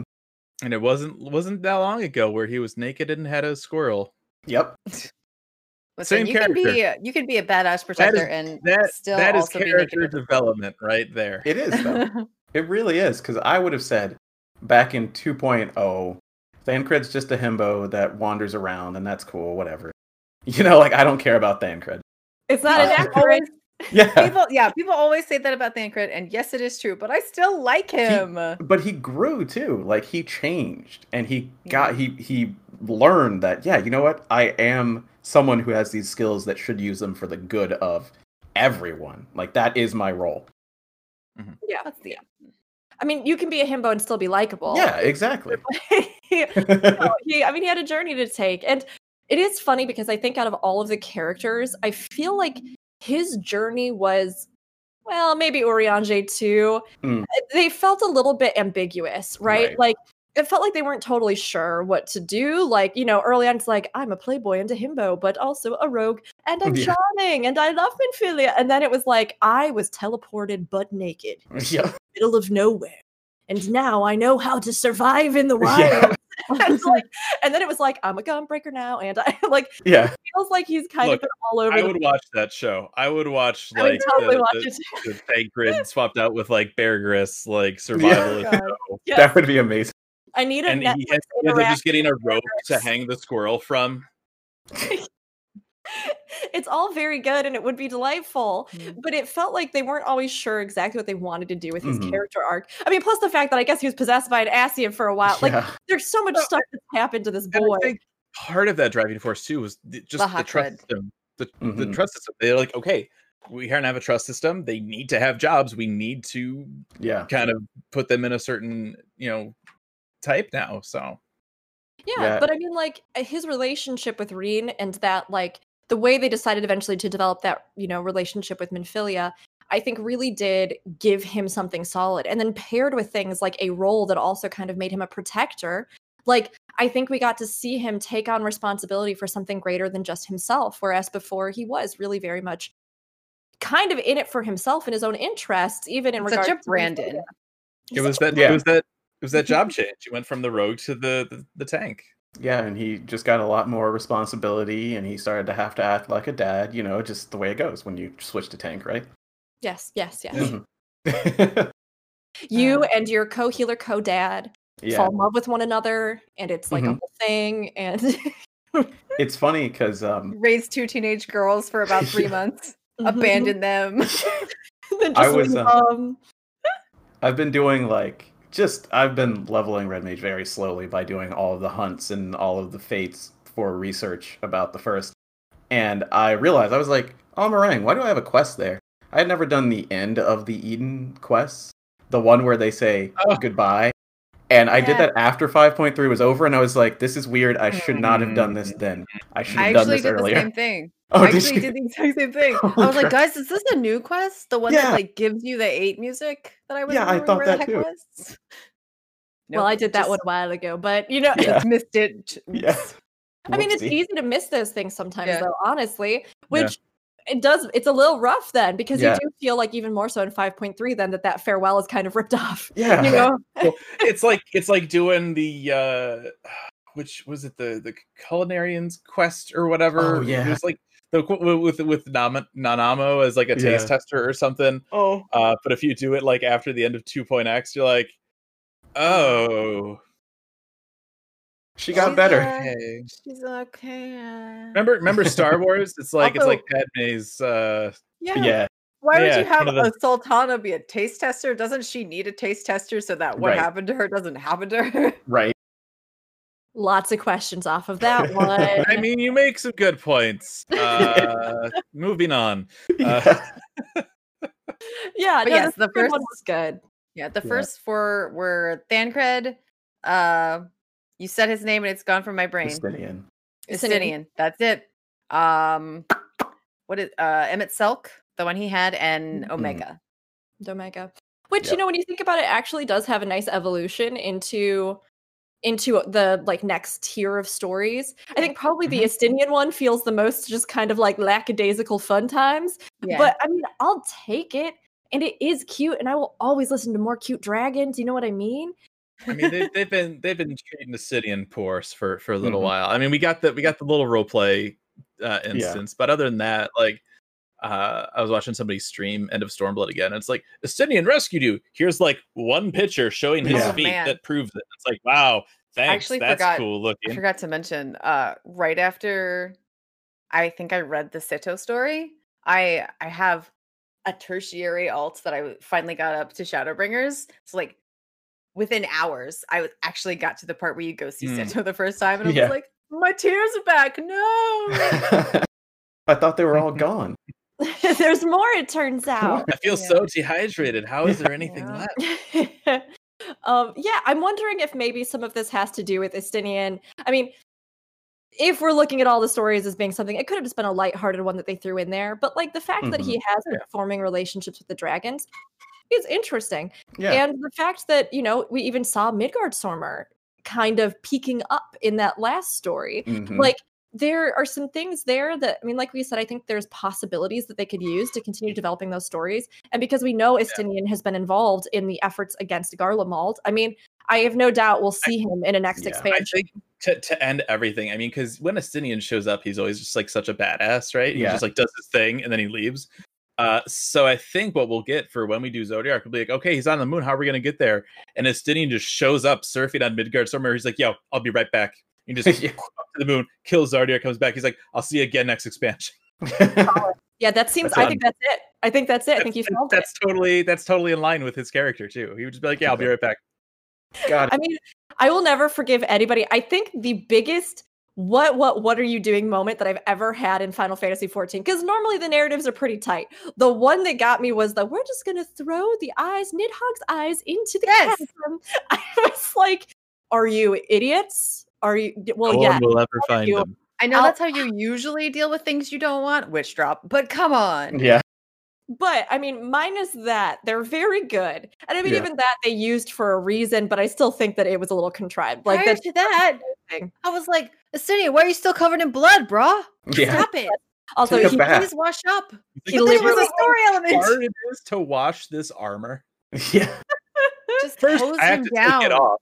Hose Taking him the armor down. off takes like 3 hours. Hose him somebody down. get that Also, stinky it's really guardian out sharp. of that So I have armor. to wear and wash special it. gloves when I clean Yeah. it, so I don't cut myself on my Just- own armor. Just roll around in the snow. Like it'll do something. It'll be a little Anything. better. There's I'm just- enough You know, blood on not a you bad idea. that not only are you covered, it's still red. It hasn't dried and turned brown. You are still wet with blood. Yeah. I'm just envisioning somebody prying Estinian from the table salt, which he is he is just consuming eagerly and being like, Yep. "Take your armor off, so help me, just do it and get clean." There's a After the fight, Emmerich's like, "Hey, Estinian, can you come over to my manor? I'd like to talk to you, catch up on things, get debrief you." And it's just like bloody footprints is dripping all over, and Emmerich's just like, ugh. And like Emmerich's like butler cleaner guys is like, "I hate my job."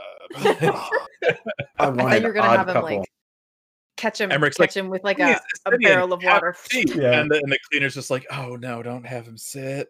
Yeah, don't do that. Some things happened with Estinian, but yes, I think he's definitely somebody we're going to see more of. I mean, they've Oh, never yes. let us forget him. Oh, yeah. And Oh, yeah. Can you I'm imagine curious. inviting Estinian in to sit covered in blood? Not only does he get blood all over your couch, he like pokes giant ass holes through. Mhm.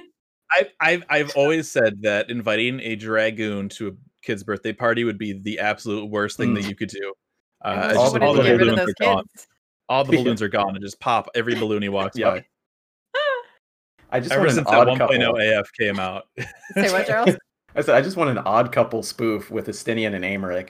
Like Yeah. that old, what is that, or 80s sitcom? Justinian and Gaius. Yes. Justinian and Yeah. Gaius. Or Perfect Strangers. That's what it was. Perfect There Strangers. you go. I mean, Odd Couple was a fair Yeah. relation as well. Yeah. I'd watch I it. do. They're both so good. But I Mhm. mean, I do think, and I've been thinking about this a lot, and I'm curious to just ask this now, as we wrap things up, I guess, or head towards that a little bit so we finish all the stories. There are so many threads. I've been thinking a lot about this recently. Back on the source that I think we could still have as something that would be really epic as like Shadowbringers, we're coming off of Shadowbringers. How do we make it as cool as that? But even just like wandering around the Shroud recently, the elementals, like there's all these interesting forces in the world that I do think we still have a lot of big moments we could get out of, were they to do that. Mhm. So I guess I'm curious to ask, I mean, we know like Estinian, we know there's these different threads, Midgardstormer we were talking about earlier, but like, what are things back on the source that maybe you are hoping we get to see used in the next expansion or moving forward? A big sword to kill Xenos and just get rid of him forever. Oh, I like Yes. that one. That one's good. I would like that before the expansion. It's hard because I want to see Garlemald, but we've also been getting little bits and pieces of Garlemald. And so it's really, I don't know if we're actually going to end up going there. New World has been hinted at with Blue Mage and stuff. Like, well, even before then, like we know like the Mumbled Jar from the New World. It's gonna be one of the two, and then maybe depending on where we go, they'll throw in like Sharlayan or Thavnir as like a little secondary thing. Floating city of Nim. Yeah, Yeah, that would be a really cool setting. really awesome. I want to see Mericidia. Yeah, it's just- Mericidia. Yeah. It's so Yeah. storied in the history that I want Yep. to see it, and want to see Dragons, who's left cat there. people. Yeah, like who's left there? Who's living there? I mean, what are they like? if we go the route of Estinian rides Midgardstormer to the Mhm. moon, that's a nice segue into Mericidia. It's true. Mericidia Right. would be amazing, and yes, like I want it very much because the dragons are always a thing that I'm like, this is an endless wellspring of just coolness that we could use in any story. Mhm. I guess the first brood in Yeah, the Mericidia, first word. Yeah. that would be something for me that I was like, holy cow, this is a huge moment. Like Yeah. this feels super, super intense. Yeah, like Midgardstormir waking up in one future kind of awakens him everywhere. Maybe he's omnipresent, and that's why he starts to do things again. And we go to Mericidia or something. Who knows? That'd be Final awesome. What is the 14 dragon in Broodword. Broodword. Wow, I always forget bringers. her name. The dragon Ooh. that's imprisoned, is that who you're talking about? Yes. Tiamat. Tiamat. Tiamat. Yeah. I don't want her to be sad forever. Right. We got to go save her. Like, come on, man. We have the That- technology. That really is the most depressing. You're like, we can Right. help you. And she's like, well, I've been mourning my mate for 1 trillion years and will continue to do so. And I'm like, you don't have to though, girl.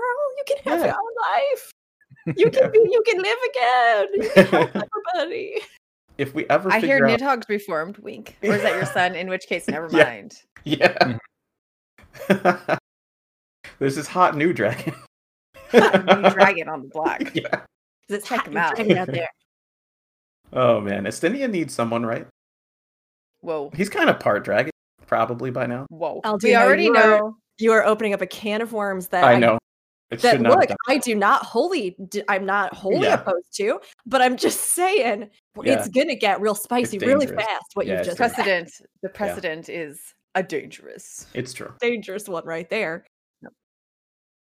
I Anyway, think I'm sure there's a billion other things. The roar at the end of ARR, was it Bahamut? I don't think it was, right?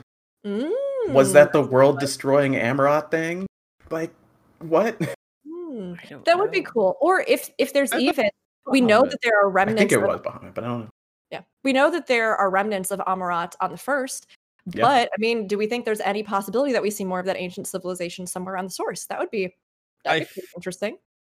it's weird, right? Because we're done with the Unsundered, but also we still have Ascian, but they don't really care about much. So Yeah, as much as I would love to see more, I feel like we're done. right. Well, but I mean, no, we're not because Fandaniel. That's true. Fanny That- pack. Yeah, but he's not gonna be like, oh, hey, check out Amarot on the source. He's just Yeah. like, I'm just gonna Well- be crazy. Well, We weird." might just need to might go not. there Yeah, what I to mean figure is him that out. we Mm. might though, because if we're talking about what do we do about Hydaelyn and Zodiark as the crux, right? Like, do we leave them existing as primals? Can we dissipate their energy without? I mean, how do you even do that? They're so ancient. Like, Yeah. what do we do with these entities, and what is their role in the world? Do they just continue to exist and somehow keep things in balance by their opposing forces? I mean, it's very interesting there, and I'm curious about how they're going to deal with that I because I hadn't mean, even considered that, and now I want 6.0 to be like Atlantis, like risen up from Yeah. the depths, and I just want like full on Amarot like Yeah. expansion.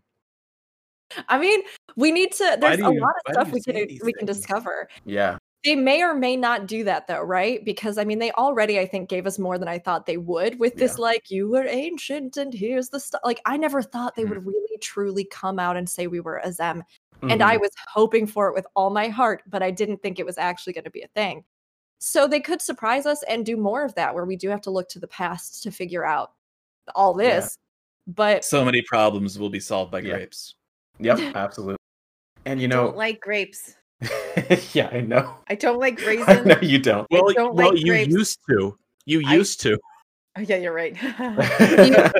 do you like wine? I do Zen? like wine. That was the Okay, next thing I was there saying. you I do like Yeah. wine There you Well, go. there there you you go. You like grapes. That's why you were saving the Uh, grapes back in those days. because they Yeah. were using them for wine. Mhm. The grapes, wink, wink, nudge. nudge. Elizabeth is like, so did you bring back the grapes? Oh, sorry, I forgot. Hand in a the bottle. grapes. Yes. You're not underage, right? I know you're short, but we're eternal. But you know, on that something. same bottle will need to be recovered in 10,000 years for a fetch quest. Oh my God. yeah. When That's does wine right. go bad? All right. Anything else that we want to add here No. for these short I don't things? That think pretty so. much, Those I think, first ones were sums Yeah, I think so. everything up. Mhm. So there you go. All right, that is going to do it for this episode of Aetheryte Radio. Thanks everybody for tuning in today. If you want, you can catch us on email here. You can email us aetheryteradio@gamerscape.com. You can tweet at us at aetheryteradio. If you want, you can hit us up on Discord, discord.gg/gamerscape. There's an Aetheryte Radio channel on there if you want to talk to us about the show or any discussions we had on the show. Also, we are on Twitter and Facebook as Gamerscape. So thank you everybody for tuning in today, and we'll see you next time. Goodbye.